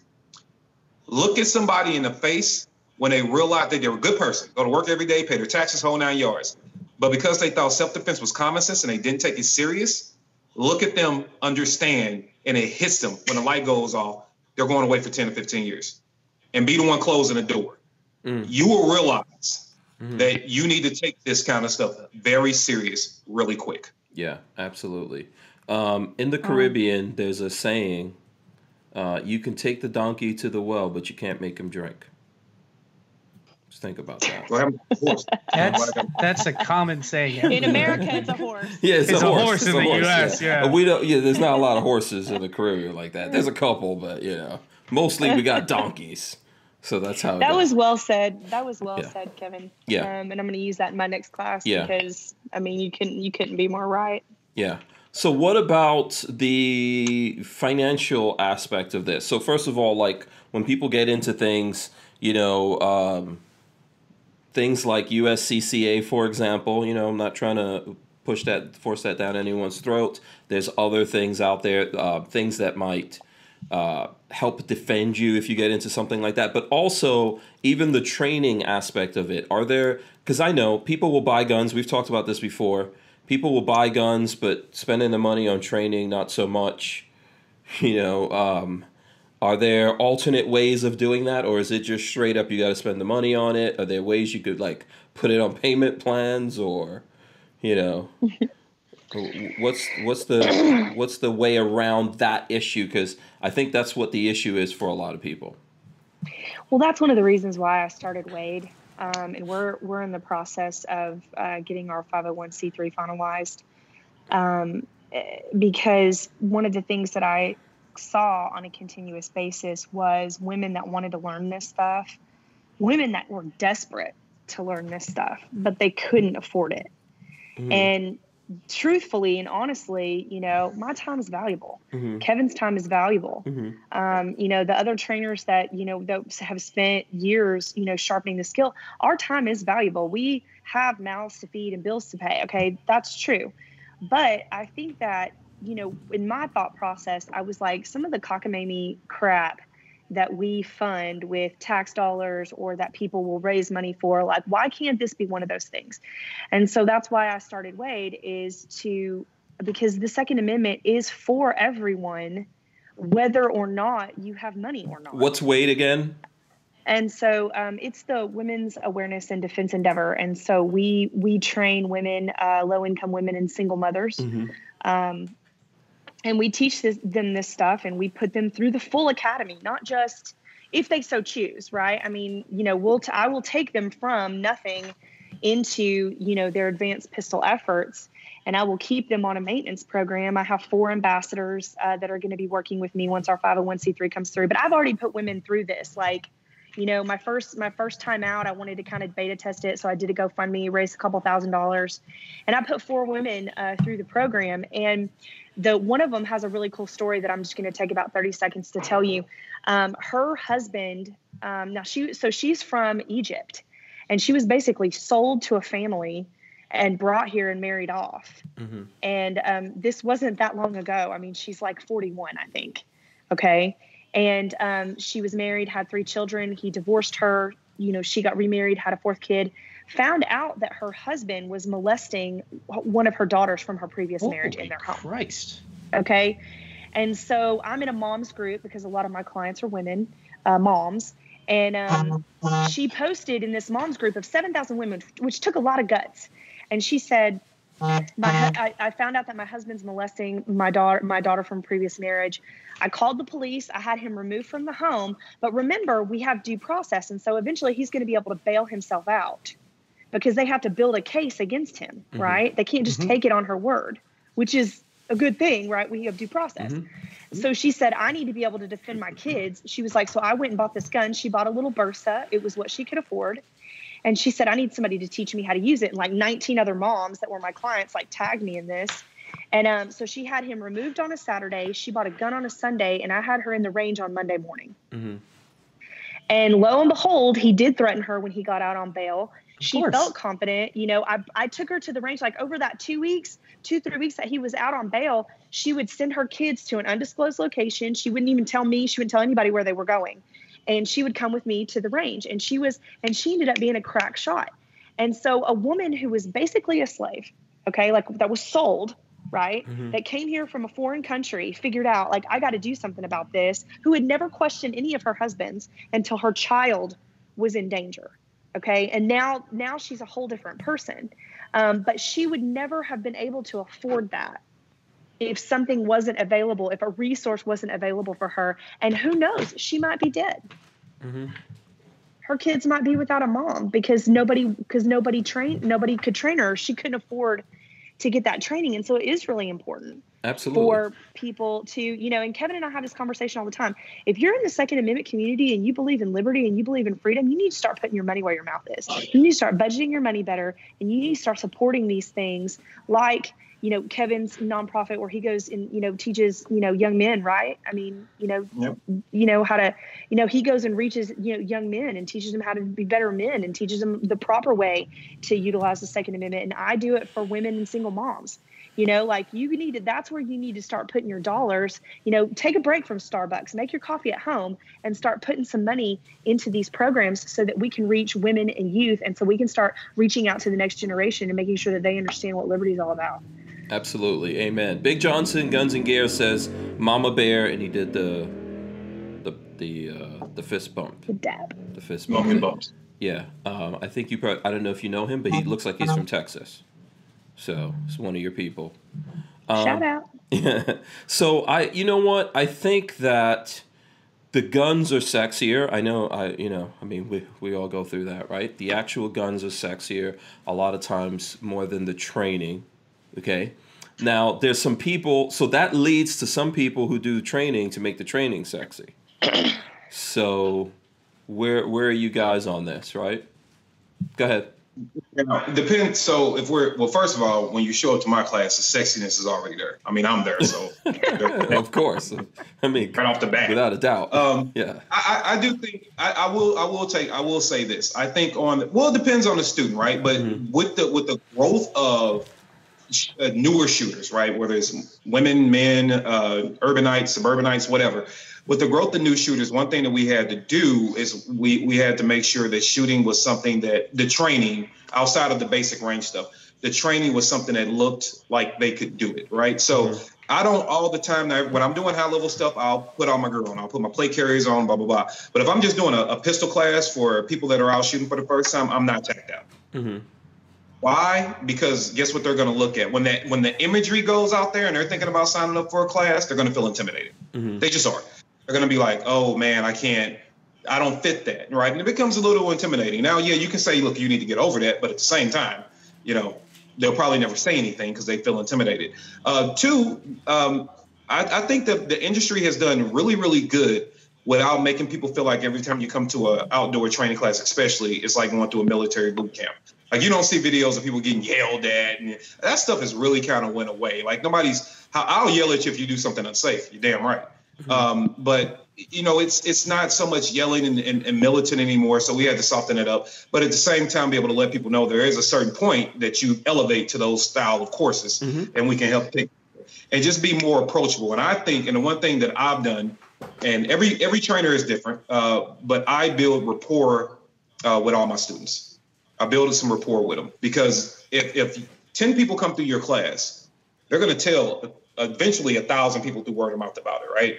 But you don't want to feel like, oh man, I went through this gun training course. They should be, man, I was with Jared down at the range, man, and she it was just great. She walked us through it. She walked us through this. She walked us through that. I learned this. I learned that. I can't wait to go back. You want to make it more personable instead of a class, because it sounds like school, and people don't want to go to school. You know what I mean? You have to make it more like an experience. So I would just say be more like a community as well. I think, people want that. And a part of that is making yourself available. You have to be honest to a point, though, and go, like, I can't do everything for you. Like, some of this stuff you're going to have to figure out on your own. But making yourself available to answer questions, thanking people for referrals, you really gotta make it, be a part of the community. And another thing too, that, you mentioned earlier, like, sometimes the guns are sexier than the training. That's why I wish that, people would that's one of the reasons why I love this train and learn event that Kevin's putting on in May, that I went to last year, because the attendees were so diverse. in every way. And it wasn't just diverse by gender, diverse by skin color. Like it was diverse by ability and like able-bodiedness. Okay. Which I thought was super cool. Like, so, you know, Hinchcliffe out of Washington State came and she's on a cane, you know, in the middle of the Midwest, you know, in May, in the middle of the Midwest humidity, out there, like doing her thing, you know, and she's a huge advocate, you know, in Washington State for, you know, 2A rights. And she doesn't let these limitations keep her from doing what she can do to be an ambassador for her own safety. And that's really kind of what we, you know, the obstacles and the boundaries that we need to permeate is letting everybody know that you can do this. I've trained people that don't have 10 fingers how to shoot a gun. I mean, you can do it. There's not a lot of things that are going to limit you from, you know, being able to defend yourself. You know, Jason Koger out of Kentucky just came and did a film here. He's got no hands, right? He figured out how to use his prosthetics to make this thing work, you know? And so I wish that more people that had some limitations that were still committing to the training would get more social media traction. Maybe instead of, you know, some of the gun bunnies or whatever. I mean, I have nothing against gun bunnies. Okay. But I'm just saying, I wish some of these people would get a little bit more support because they do make the training sexy. They make it attainable. Accessible. Yeah. So what can we do about that? We obviously can't do anything about people that get into it for the fast side of it, right? There's lots of fast side stuff happening. Sure. Everyone, I think, across the board does that. I know content creators do that. The industry does that. You know, everyone's doing that. What can we do to make it easier for people out there that are more on the slow side of it? I don't mean that in a bad way, but in terms of like, I want to take this in little bits and develop into this. I think that's done at the local level. I think they need to find someone locally to help out with that. And, you know, if the range closest to your house sucks, go to the one that's second closest to your house and just keep working out there until you find the area, the place that helps you, because social media doesn't do slow. If you start putting out the kind of content that you have at the gun counters, that video is going to get a view and 85 thumbs down because nobody's going to have time for that.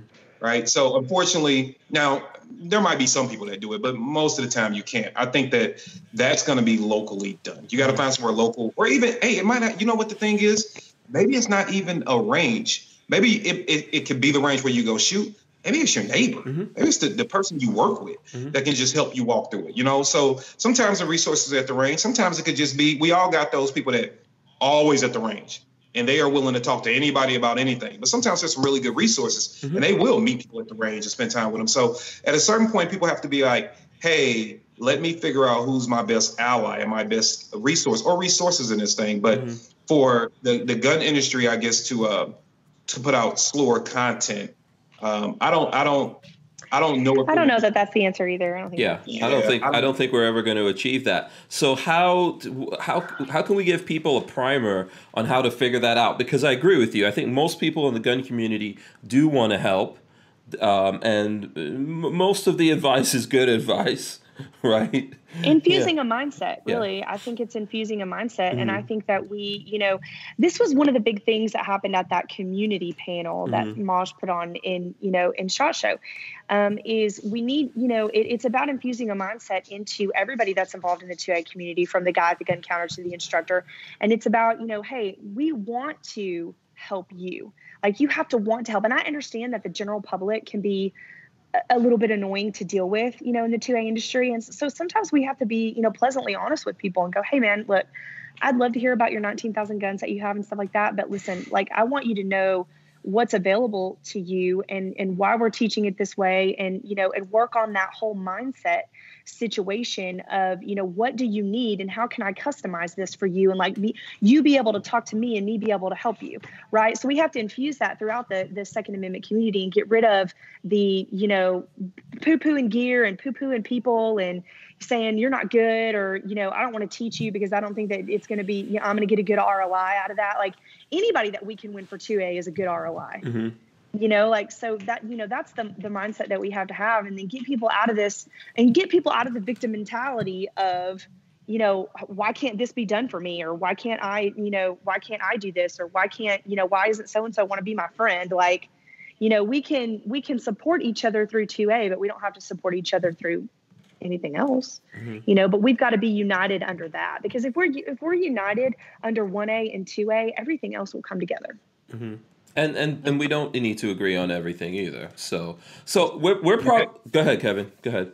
I was just going to say to that point too, it's something that Firearms Training Central is really good at doing. And it was somebody else. I think it was Mike Woodland that was doing it. Getting out there and just letting people know who in their area that they can work with and trust, right? So if your social media connects the world. So if you talking to somebody in Denver, and that it's somebody in the Denver area that teaches, like On Point Arms, send them that way. Say, hey, man, I see you got a lot of questions, or I see you saying really, really wrong stuff. What area are you in? Oh, St. Louis. Let me send you to this person. So use that to connect. And the instructors, not all of them do, but for the ones that don't do those type of things, you need to check your ego at the door, man. If there is somebody that can help somebody locally, they always can't wait for you to travel to where they're at. And I've seen it before, mainly from up and coming instructors, not really the established people, where they're trying to hoard, every single person for every single thing. No, our job is to, you want to eat and make a little money, but our job at the end of the day is to make sure people are protected, safe, and educated. So be a resource, be an ally. And to Jared's overall point, stop the infight and BS about all the other stuff. Let's teach America and get them the right way. Okay, well said. I want to hit a couple of things here. We've got I think about half an hour here. So the first thing I want to hit, Kevin Dixie. I'm going to throw this up on the screen. So you were in the newspaper. Oh, was I? Which one? This National Politics. National Politics. Yeah, the headline is "Liberal Gun Owners Face Dilemma in 2020 Field," and then there's your picture. But they weren't just talking to you; they were talking to a bunch of different people across the country. But there's a picture of you there with your red hat on. That's how I noticed it when I was going through the news, by the way. Red hat. Yep, there's me. I saw a red hat. I was like, oh, that's Kevin Dixie. That is me. The caption up under it is really interesting. They clarified because they were interested in interviewing. It was with the APA. It was actually a really nice interview. Mm-hmm. But I clarified, right. I didn't know what the title of the article was going to be. I had no idea. Yeah. I let them know and they mentioned it in my caption of my photo. I don't have a political identity. Yeah. So they did mention that, even though I'm in that article. But no, it was good to talk to him, man. It was a good interview. I'm glad to see him reaching out there and doing that. Yeah, absolutely. I do want to make that point. I don't think that the headline has anything to do with you. I think there's more people in there. I know you purposely don't get into politics and all that kind of stuff. Right. I think, and one of the things about when people interview you, right, is you might do a lot of talking, but a lot of things don't come across. What is the important thing you wanted to come across when you were talking to these guys that probably, got left out for however they wanted to structure their article? Yeah, and there was only so much information they put in there. The thing I normally want people, because and I get a lot of requests for interviews like that, and that was a really good one. We actually started that conversation at SHOT Show when the APA was there. And what I try to relate to them in that conversation is we have to stop assuming that guns are for one particular group of people, whether it be by skin tone, political alliance, or whatever. And we have to expand the knowledge of why protection is for everyone in America and really go through what that looks like. And so getting them to realize that I know as part of the media, they even believe that gun owners all look one way, they vote one way, and that's just not the case. Now, and I think that if more people start realizing that and realizing the real reason why we're holding on to guns, like I told them, no different than the picture. One of the pictures that they took was me standing in front of the truth. That's why I carry. Our freedoms are personal to all of us. Even though we can go down a gauntlet of why Hank and Babyface and Jared all carry, there's going to be one thing about you that's really important to you, right? Because freedom is personal at a point. And so I just want to know that, man. We're not. Everybody doesn't look the same, and it's not a stab at the organization. Don't take this the wrong way, but them always relying on what a gun owner is to float and be filtered through the NRA is antiquated. Yeah. All right. It's just an antiquated thought process. So I was glad to see them come to the source themselves and really get that conversation. Because I've had certain people interview me and they're like, oh, you a member of the NRA? Well, I'm an NRA certified instructor. So yeah, I have to be. Oh, so the NRA, don't try to get me to validate what they said. You want my opinion? You ask me what I. Yeah. No, let's not do that. So just letting them know that the voices also extend outside of that bubble, good or bad in that scenario, and really get to understanding what an American gun owner is. Yeah. So I'm interested in us having this conversation because this is a weird kind of thing, right? There's like, because of the way everything is played out, we do kind of have to talk about politics, right? But it shouldn't be, because the Constitution, the Second Amendment, doesn't have really anything to do with politics, right? It says that people should have the right to defend themselves. That should not be infringed upon, regardless of who's running the country and all that kind of stuff. But it's weird now because of the world that we live in. It's ingrained, right, within just the fiber of how we do everything now. So if you're like a Democrat or you're a liberal, like this article is trying to say, then you must be against guns. You know, if you're a Republican, then you must be for guns. When we all know that's not really the reality of how things are. It's just this unfortunate way that it is. Well, you know, one thing that really works, and I put up a couple of videos like where I went into, I call one of them like the Lion's Den, where I went in and I talked to 30 people that were all local politicians that were anti-gun, right? And turned some heads that night. But the beauty and the reason I say I don't do politics, first of all, politics is full of shit. I almost cursed. It's full of it. I've cursed twice on the podcast. Yeah, it's fine. Sorry. Was I not supposed to? I'm trying to do what the kids are in the next room too. I'm trying to do better. Oh, yeah. Okay. But the other thing is, you know, it's harder to have the conversation, right? And I'm not saying that I didn't say I didn't vote. I'm just not going to do everything political. So if I walk into a room full of people that are, let's just say, Democrats, and I walk in there with a Make America Great Again on hat, I can have all the best talking points in the world. You really think they're listening to me? Nope. No. Same way, if I walk into a Republican place and it's got, you know, Hillary for president, even though that would be horrible. I don't like that woman. That would be, you know, a tough conversation to have. So I don't lead with anything political. I don't want to talk to you, Hank or Babyface or Karen next door, about your politics. I want to talk to you about some of the corrupt policies that are keeping Americans from being free. That's why I say I'm a civil rights advocate. I talk about the rights, the civil rights of human beings. And the only reason that guns have turned into a civil right is because politics became involved. Politics would have just stayed out of it, and then we wouldn't have to have it wouldn't be a civil right. It would be a human right. Yeah. But politics have made it a civil right. So that's why I say I don't do politics. I tell everybody to vote, do your thing. But you know what? You knowing my political stance has nothing to do with you being free. As long as I am not impeding on your freedom, has nothing to do with it. So that allows me to go into I can go to CPAC, I can go anywhere, because nobody aligns me with a political affiliation. So I can go in any room and have any conversation, and that's how you get the work done, by being welcome into the rooms. Yeah, but how did this slip out of it? Like, Patrick, I don't know if you have an idea here, like, you know, how do you think we slipped out of this thing that should just be the Constitution? What if we started going after other things in the Constitution? You know, how would people look at that? This is a thing that really should not have anything to do with politics. Unfortunately, it has to, because we're there. How did this happen? It's hard to say, I think. Do you think? Well, was this always happening? We allowed feelings to take priority. We okay. allowed feelings to. That's exactly how it happened. We allowed feelings to infiltrate rights.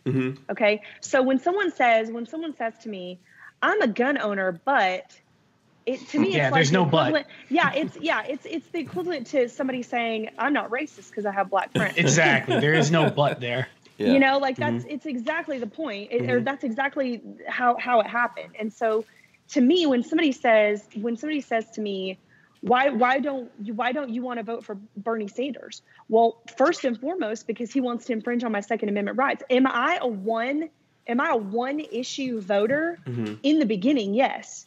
And so if you come to me, you could have 19 other really great ideas. But if you say, I want to ban ARs, or I want to have magazine capacity limitations, or whatever, I'm going to say, well, I'm not going to vote for you. I don't care how awesome you are. Like, because until freedom, until you really want to work for the people, because to me, if you want to infringe on 2A, you're not working for the people. Exactly. And so if you say, oh no, I'm super 2A, I'm going to listen to some of the other ideas that you have that I might not agree with. Okay. But that's the platform where it starts with me is, are you for 2A the way it was written? Do you want the checks and balances? Because that's what it is. It's checks and balances. It makes sure that absolute power doesn't corrupt absolutely. And that's what it is for me. And so your feelings aren't greater than my rights. I mean, I don't know, Kevin, if you saw that hilarious meme that Simon posted on Instagram, and the top had this guy holding a sign and it says, how many people have to die from gun violence before you will start to give up your guns? And then underneath it, it was like the Backstreet Boys going, everybody, Yeah.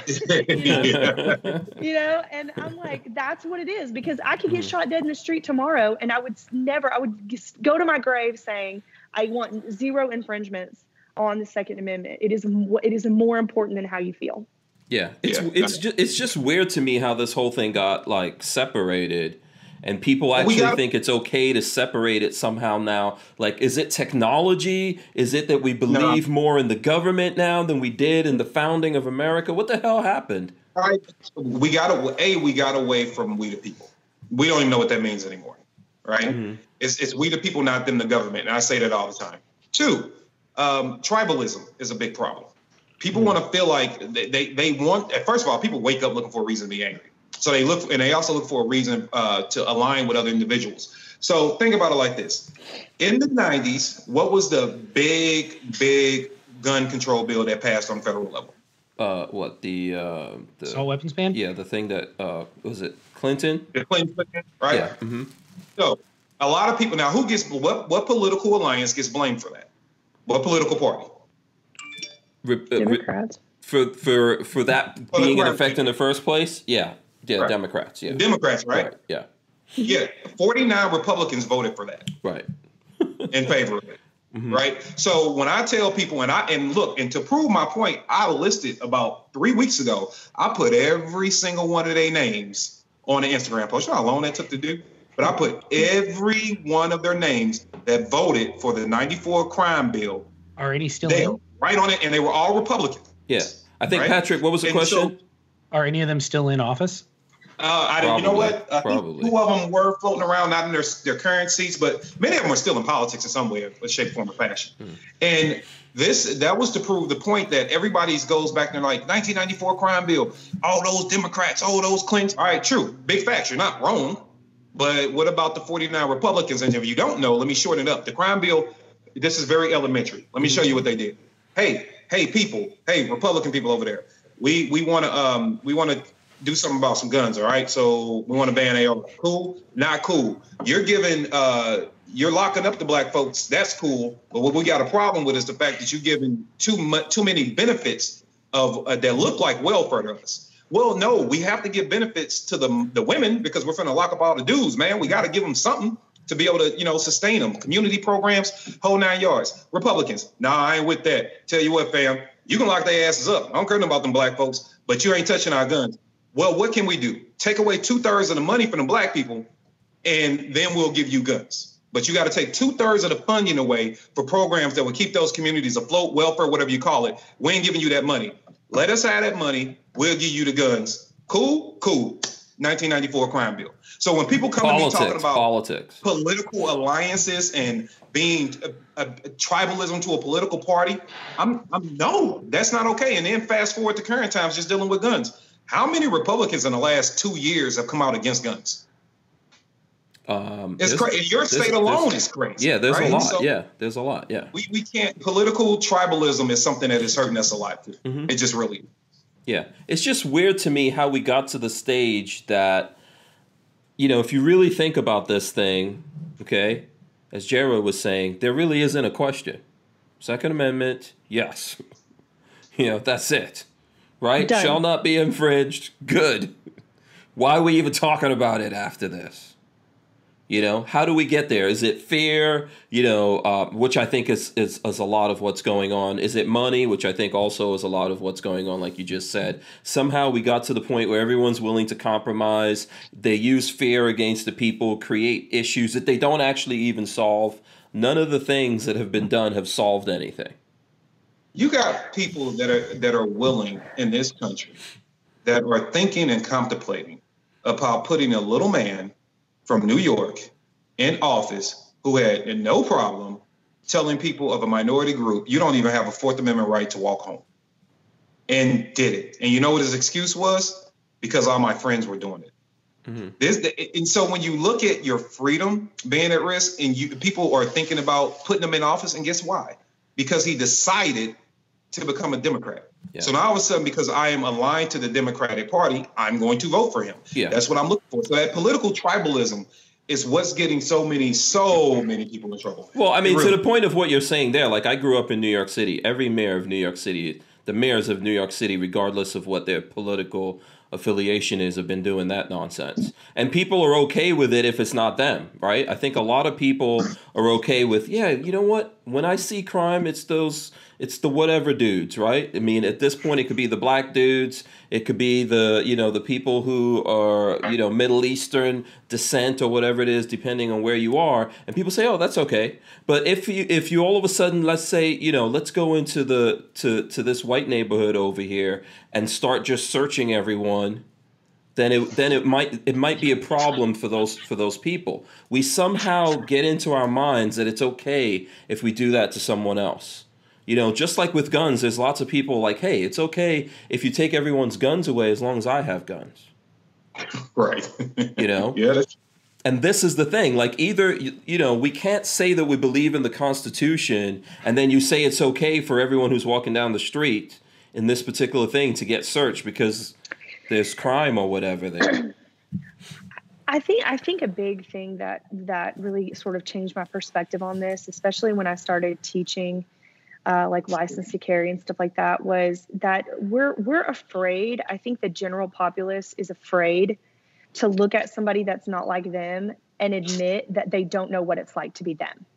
And I've been guilty of that in the past. I've been guilty of going, okay, well, it can't be that difficult for you to get your life together. You know what I mean? Perspective, yeah. And my perspective was skewed, and it wasn't. And one of the bigger things that turned me was, this lady Daphne took one of my classes, my license to carry class, and she's a black lady, and she said, I just don't understand why more African American people aren't taking this kind of training. She was like, I just don't get it. Mm-hmm. And she was like, it's just like we've been, brainwashed into in this thinking that this is a bad thing. And so she had me come and do a private license to carry class for her husband and her brother. And her brother owns a barber shop over in on the other side of Fort Worth. And he's an enormous black man. I mean, huge. And we were going like... That's because someone is going to sample that. Quoted that for the day. He was enormous. And he's Look, Kevin Dixie is like just looking at the screen. And I'm talking about like encounters with law enforcement having an LTC. And he said, and he asked me point blank, he goes, have you ever, because I said in the state of Texas, a cop can disarm you during a traffic stop if they want to. Mm-hmm. And Eddie asked me, he's like, have you ever been disarmed during a traffic stop? Have you ever even been asked to get out of your car during a normal routine traffic stop? And he wasn't being mean. He was like asking me. And I said, no. And he goes, every time I get pulled over, I get asked to get out of my vehicle and sit on the curb. Mm-hmm. He goes, and one of the big reasons why I'm taking this class is because I'm hoping that when I give that LTC to the police officer, he's going to understand finally that I'm not a threat. And it just blew me away. And I kicked back and I was like, you know what? I'm really just now understanding the dynamic here of you are taking a license to carry class from a white woman who has no idea what it's like to be you. And it doesn't mean that all cops are bad. Mm-hmm. You know what I mean? I'm just saying that I don't know what it's like to be you, and I have no way to advise you on what to do in this particular situation. And it really changed my perspective and it really made me think about, oh my gosh, this is what people go through that are not like me. And so the Second Amendment is important to me for an entirely different reason than it's important to Eddie Pinnell. Mm-hmm. And it just really blew me away. Yeah, I know. For what you said from the lady, I know that when Lola and I started doing this, She said to me, "You know what? Growing up in Maryland, I always thought guns were just for the bad guys and the cops." Yeah. Yep. It happens. You will have no idea how many young men in my area that I've gotten phone calls from, and a lot of them I know personally. Like, hey, man, they just took my gun. Like, for what? Nothing. Like, guns legally owned, where I've had to help write letters to get their guns back. Right? Yeah, and why are they crazy. taking them? Have no right to. Did nothing wrong. Guns aren't involved in any crimes. How did they Nothing get wrong. into the situation when the gun was taken? Like they were pulled over or something? Just pull it over, traffic stop, and like, hey, you got any guns in the car? People being honest, Yes, I do. And they let them go. No ticket, no nothing, but take their guns. No. That can't be legal. What? It's not. It's not legal. In St. Louis City and St. Louis County, we're doing that a lot. So, after, and that's why I kept telling people, like, even now, and it's the constant argument. And yes, maybe because where we come from in our life experiences do mold what we think, right? So I tell people all the time, like, everybody praises, and I'm on a line about it. They praise constitutional carry, right? So in Missouri, we have both. You can get a permit, you can carry constitutional. But it's not really, it's good, but it's not always good. And so I tell people all the time, and I said this at a Black Guns Matter event last year that was here, and I said it in my Aiming for the Truth event. I was like, hey, if you want to hide something from Black people, where do you put it? Everybody yells out a book. All right. I said, cool. Really? So can you explain I didn't to me even, that why- thought did not even go into my mind. If you want to hide something from Black people, put it in a book. Oh, And, I guess I'm a nerd. and the laws are nothing but a collection, right? You think about it like a book, a collector. So if I am telling people, no, guess what? You don't have to go through a class to carry a gun. Where the classes, forget the shooting portion, right? It's the education of you can and can't do this, you can and can't do that. This is what self-defense is. Here are scenarios, running them through that. Well, if you can't do that, when you go out and do something that you think is common sense with a gun, you have no education around, then you catch a criminal charge. Now you lose your job, you lose your freedom. You're not going to be able to own a gun again. So putting uneducated people out there is causing more people to be disarmed than are actually using guns to ruin their lives. So depending on where you come from, I even tell people constitutional carry is not a good thing because you're lacking in information and education, but you know that you're responsible for knowing it. So sure, you can carry a gun. Soon as you mess up, I'm gonna ruin your entire freaking life, right? So where you come from is going to determine how you do things, the way you do things, and a lot of people need to realize that. So when I tell people constitutional carry is not always a good thing, it's not, because you put plenty of people, like for instance, at least 10, 12 people I know didn't realize it wasn't okay for the police just to take your gun. Had no idea. They're like, okay, cool, do it. Right? Because of lack of information and education. So where you come from will define and determine how you're going to experience things, and that's why I keep telling people, man, the 2A community's got to do a lot better. Even when we pointed out with the incidents with the police, do some people kind of exaggerate some of the incidents? Yeah, but are there some serious ones? Absolutely. But all of a sudden, when Virginia happens, for example, every cop that didn't agree that they weren't going to go door to door, and the cops that were kicking people out of meetings, those tyrants, they're infringing on freedom. So the only time cops infringe on freedom is dealing with your gun? So everything that this community's been yelling about for the last 20, 30 years is false. But all of a sudden, the cops are redcoats when they start talking about gun confiscation. But if they inflict on any other freedoms, well, it's not the cops, it's the politicians. The police enforce the laws, the politicians right. Yeah, who's the boss? So who hires the cops? You have to see things outside of your own bubble to realize that there are people being impacted in different ways. And that's another reason we can't get to we the people, because a lot of individuals won't take time to say, let me get away from what I thought I knew and even some of the prejudice that I had and really listen to my fellow American about what they might be witnessing. Because guess what? If you can rain tyranny on me when it comes to my guns, then what are you doing to the people that have nothing to do with guns? What tyranny are you raining upon them? Which we will say, when you take my guns, it's going to be the same thing you do to me, but it's not happening. So we're not being open and honest about the experiences of other people. Everybody going, the Black people always complain, and the brown people always complain, and the trailer park people always complaining. No, you're not listening. And if you would listen and really pull out the fruit, and you're going to have BS everywhere, but if you really pull out the fruit, you can see, why is a young boy walking down the street of Chicago that is clearly high on drugs but not hurting anybody, why is he shot 17 times and it takes almost 2 years for that to come out? With no gun, no knife, no bat, no brick, no car. But he's shot 17 times. And people want to say, look, man, when you realize that if we were Americans and we united as we the people, and an injustice done anywhere is a danger to justice everywhere, you will realize that we actually could come together and fix this and keep these governmental systems in check, right? But we can't do that as long as Hank says, oh, well, if it doesn't happen in my neighborhood, it didn't happen. Or if I saw it on social media, oh, they're just exaggerating, it can never happen. But as soon as somebody says something about come taking your guns, then it's all like, we need everybody to vote these politicians out of office. Nah, fam, because when I was telling you that they've been doing this BS to me with other things that have nothing to do with guns, you ain't have my back. Now all of a sudden you want me to have your back. Now I'm good. And then you wonder why people won't come together. Mm-hmm. I think perspective is a big part of that. And that education, we have to be willing to go into these neighborhoods that are underserved and give that education and change that mindset. It was really interesting. That was another thing that happened in that LTC class with Eddie and Marcus is, Eddie was like, we pay attention to politics. He was like, but no politicians want to come into our neighborhood unless it's election time. Mm-hmm. And then when they're elected, we never see them again. They never come to any of our community events. They never come to, and see, what we're having to deal with in this neighborhood or how to help us make this neighborhood better. And so that was one of the questions. Do we have just a couple minutes? Sure. Absolutely. I don't know if Patrick, you good? If you got to go, it's okay. I may jump in. Yeah. Dinner showed up, so I may jump. Yeah. Okay. So that's okay. No, but I wanted to ask, because this was one of the questions that I didn't really get answered at the panel at SHOT Show because we ran out of time. But I wanted to ask, because the panel was so diverse, is how can we be better about, or what can we do to support minority communities without looking like we want to save them? Does that make sense? Because when your perspective changes, like me, the Second Amendment is important to me because I'm a woman and a target. Okay.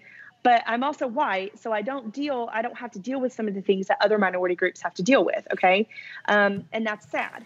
But how do I show that I'm an ally without arrogance or without coming in and going, oh, I just want to save you. I just want to help you and support you and save you. Because I did get into a little bit of a kerfluffle with a guy on one of Maj's posts because I was like, I'm coming to Black Guns Matter, in St. Louis. And this guy was all busting Maj's chops about having it in the wrong part of St. Louis, and yeah. And I'm like, man, that's stupid. You can't drive across town in your own community to come support this dude that's traveling from Philly. I'm coming in from Texas. And then he's like, bitch, you don't even live here. You don't even know. And I'm like, how is this helping? So how do we do that? How do people who are considered different like me prove that we're allies? So without being ridiculous. Yeah. So I think that, I don't know, I'm going to answer this before. I'm sure Kevin has a thing for this. I'm going to say that people need to meet at a certain point, right? Because we all have our perspective. You have yours, I have mine. We're human beings. Ultimately, I was born a man, you were born a woman, you were born white, I was born black. I mean, but we're all living in the world. So it's not enough if you are, I think you're already trying to do that and you're already trying to come across. But just like I said before, if you're trying to take someone to the well and make them drink, they need to decide that they're thirsty or that they need to drink. Okay, you can't drag anyone to anywhere. So to me, ultimately, it's the whole thing about sometimes people they say the worst person for you to try to save is someone that's drowning, right? Because they go into panic mode and you swim out there and now you both drown. So I think that all of us need to understand the other person's perspective and how they see life. Because if we can't do that, then we can't come to an understanding. Yeah, it would be great if Maj could do that in the hood. I'm sure he probably try to do it. But if you can't, you have to put this event on wherever you could put it on. And people need to figure out a way to get out there. And if those people, instead of trying to figure out how to get out there, want to come up with things like, oh, well, you got to come over here to me. You got to make it so that I can understand it or do this or that. Then it's like dragging someone to the well and trying to make them drink when they don't really want to. So I don't know. I don't know. I'm sure you want to answer this, Kevin? Yeah, to Jared's point, which is a point that happens all over the country. So one, I'm the guy that's hosting that event up here, right? So when that individual came at Maj for that, it was the the whole, why are you basically holding it in the suburbs and not in the city? Well, because people weren't educated, they will realize that the reason why it can't be held in the city is because there's going to be shooting, and St. Louis City has banned gun ranges. Oh, wow. So there cannot be a location in the city for you to shoot because there are no gun stores in St. Louis City. Okay. But so for him, and I kind of watched that exchange a little bit for him to be attacking Jared, but as soon as I responded to it, I didn't get a response. See, I'm going to put everything out there like, no, you first of all, you're wrong. She's right. Let's get that correct. I don't give a damn where she's from. She's right and you're wrong. So eat that. Two, when you are thinking about educating people and helping individuals, this is where we all have to realize we're all having a very civil conversation. Most of the people in the chat are very civil, right? But there are extremists on every end, right? There's these extremists that always want to complain and they always want the worst for everybody. I think that when you are looking at trying to be solution-based, Jared, to your point, then you just have to find the people that are willing to listen to you that can help stream your voice into those areas, like myself, like Amaj, right? Because individuals that are hell-bent on just complaining, that same individual is going to sit at home and still be complaining. That same individual, when I looked at that name, I've never seen any efforts by them done in this particular area to do anything. Matter of fact, all they did was buy Instagram followers and bitch about how the white man is horrible on Instagram. That's all he does, right? There's no work. There is no unity. There is no, hey, let me try to find and act like individuals like that are extremists and all they want is death, destruction, and the bitch and complain. But as soon as I pointed out, like, hey, well, this range that is in the west suburbs of St. Louis is the same range that brought me in and said, hey, can you please help diversify this place? We're here. We're open to help everybody. What can we do to diversify? That particular place went from having maybe 1% of minority people coming in, maybe 3% if you include all minorities, 3 to 5%, I'll be fair, to now you go in and you don't even notice minorities. Because now you can go in there a lot of times and the white people are the minority because everybody's comfortable coming there now. Everybody enjoys it. They're starting to realize like, oh, this is a place I can go learn about guns. This is a place I can do that. So we have to be willing to cast aside the people that are idiots, Jared, and just focus on the individuals that are actually trying to do good work. I'm not listening to the dude that's sitting in his basement arguing and complaining about how all black people do is complain. And you know what? Obama sucks. And America, no, I'm not listening to you, dude. I will take time to listen out to the individual that says, hey, man, I just want to ask questions and have a conversation about how we can how we can all truly come to a way that we can align with each other. And if that includes me coming to events, if that includes me maybe donating a little money or just having a civil conversation about how we can all unite, I'm going to go after that. I'm not listening. I don't even listen to extremists on the end that are saying things that some of the stuff I think they're correct. But if they're extreme about it, I ignore them because you know what? Just because we are saying these things need to be changed doesn't mean we hate people. Prime example, we're all pro-gun, right? Doesn't mean you hate everybody who's not. No, absolutely not. You can't. Yeah. It's not right? I don't think it's my business to try to to tell another person what to do to defend themselves. Kevin, try to center a little bit. I'm trying to put us all on the screen. Yeah, there you go. Yeah, so we can see you. Yeah. Yeah. I think so. Because that's ultimately the goal for me is like, that's why I started doing this stuff. Like, that's why I wanted to come to the Train Learn. That's why I wanted to come to Black Guns Matters, because I want to show, I want to show people like we got to show up too.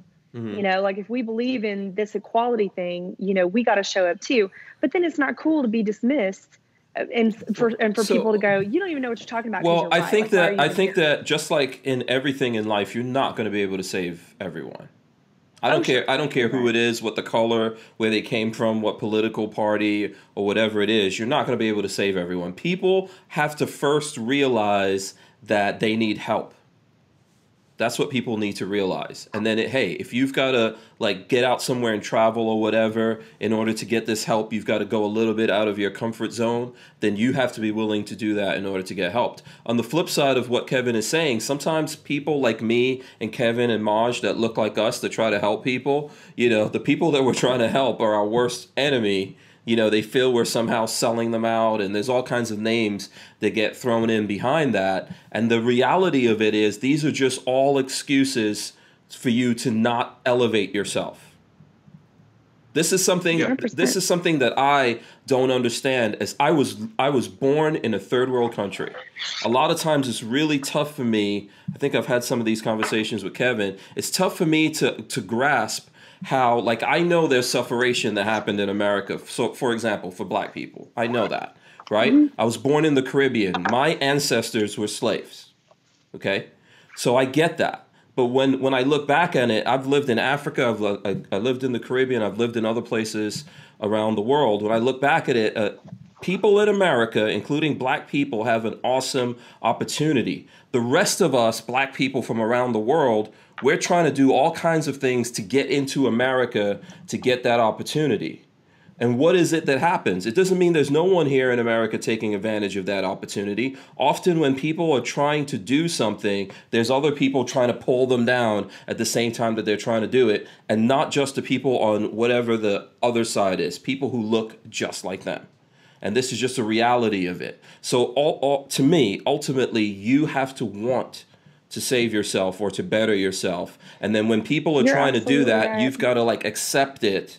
Even if it, it means you've got to be a little bit humble or whatever. People can't always like come to you. And I've seen that. I've seen that with Maj. I've seen, there was a thing I did in Atlanta and there was a guy there that was like, Maj is dropping the same knowledge that Kevin's dropping here. And he looks at him, he goes, you need to do better about putting this information out there. I'm like, what? Do you have... so this is a thing that I think we all go through. This is a thing that we all go through. And people do. They want to be affirmed rather than changed. Mm-hmm. They want to be, they want somebody to wallow with them in their misery rather than change. They want to connect over their issue and just sit there with it rather than, change it. And you're absolutely right. Yeah. And we all of us, the like-minded people, it doesn't mean we agree about everything, or just like-minded as far as being willing to talk and get to know and see other perspectives. We have to have a hyper focus on each other. Mm-hmm. You know what I mean? Even through the difficult times, because individuals like the one Jerry encountered online and the one that all of us run into one way or another. That's all they're going to do. Most of those people, all they do is use their phone to tell people that they're mad. Mm-hmm.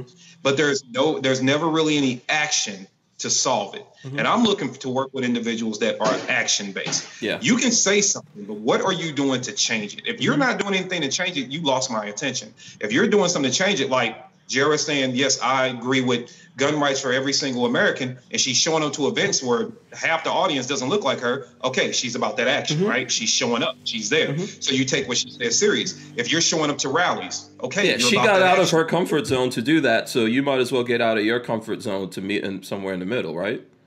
Right. Yep. And any individual that is not willing to see that doesn't have the sight to say, wow, look at this person that is somewhere that they could be verbally accosted, right? Or could be yelled at or made fun of or whatever, but still took the chance because they believe in something so hard that they stood here firm. Like when I tell people that all the time, because I've had to defend plenty of people that were in rooms that the room didn't think they were there. I'm like, yeah, what do you think civil rights was like? Mm-hmm. Think that was easy? Mm-mm. So you need fighters that are willing to go into those areas. I have to tell people all the time, especially when it comes to the white and black thing, I'm like, so is Frederick Douglass one of the greatest people ever on earth? Absolutely. So is he not anymore because his second wife was white? So does that dismiss him? Like, so closed-minded people like that, you can never get through to. John Brown died trying to free people. He literally got hung trying to free black people, right? It was the black people telling him to calm down. Whoa, John, hold on, man. John, damn. Now, John was about that action. John was trying to get stuff done. So we have to realize that everything that we're trying to fix in this country, we can address different color lines and differences and cultures and things like that, because we're all going to be different. But to me, that's what makes us beautiful, is our differences, right? Mm-hmm. It's the fact that we all know. Can you imagine? I said this the other day. How boring would the world be if we all looked, talked, acted the exact same? I don't want to live in that world. It would be boring. Yeah. But we have to, when it comes to us being free and us being prosperous in this country, we have to be able to sit down and have a conversation about our differences. We're not going to get along about everything, but if we can agree that you have a right to own your home, live where you want to live, have a good wage, be treated fairly, carry your gun, protect your life, live and be free in pursuit of happiness, then we can agree at the table about that. Everything else to me is just minor. I don't care what kind of car you drive at that point, right? But to those extremists, Jared, you just have to be willing to overlook them. And you know what? Energy is finite, and don't waste it on them. You spend that energy and those good efforts that you are trying to do. And I see the work that you try to do.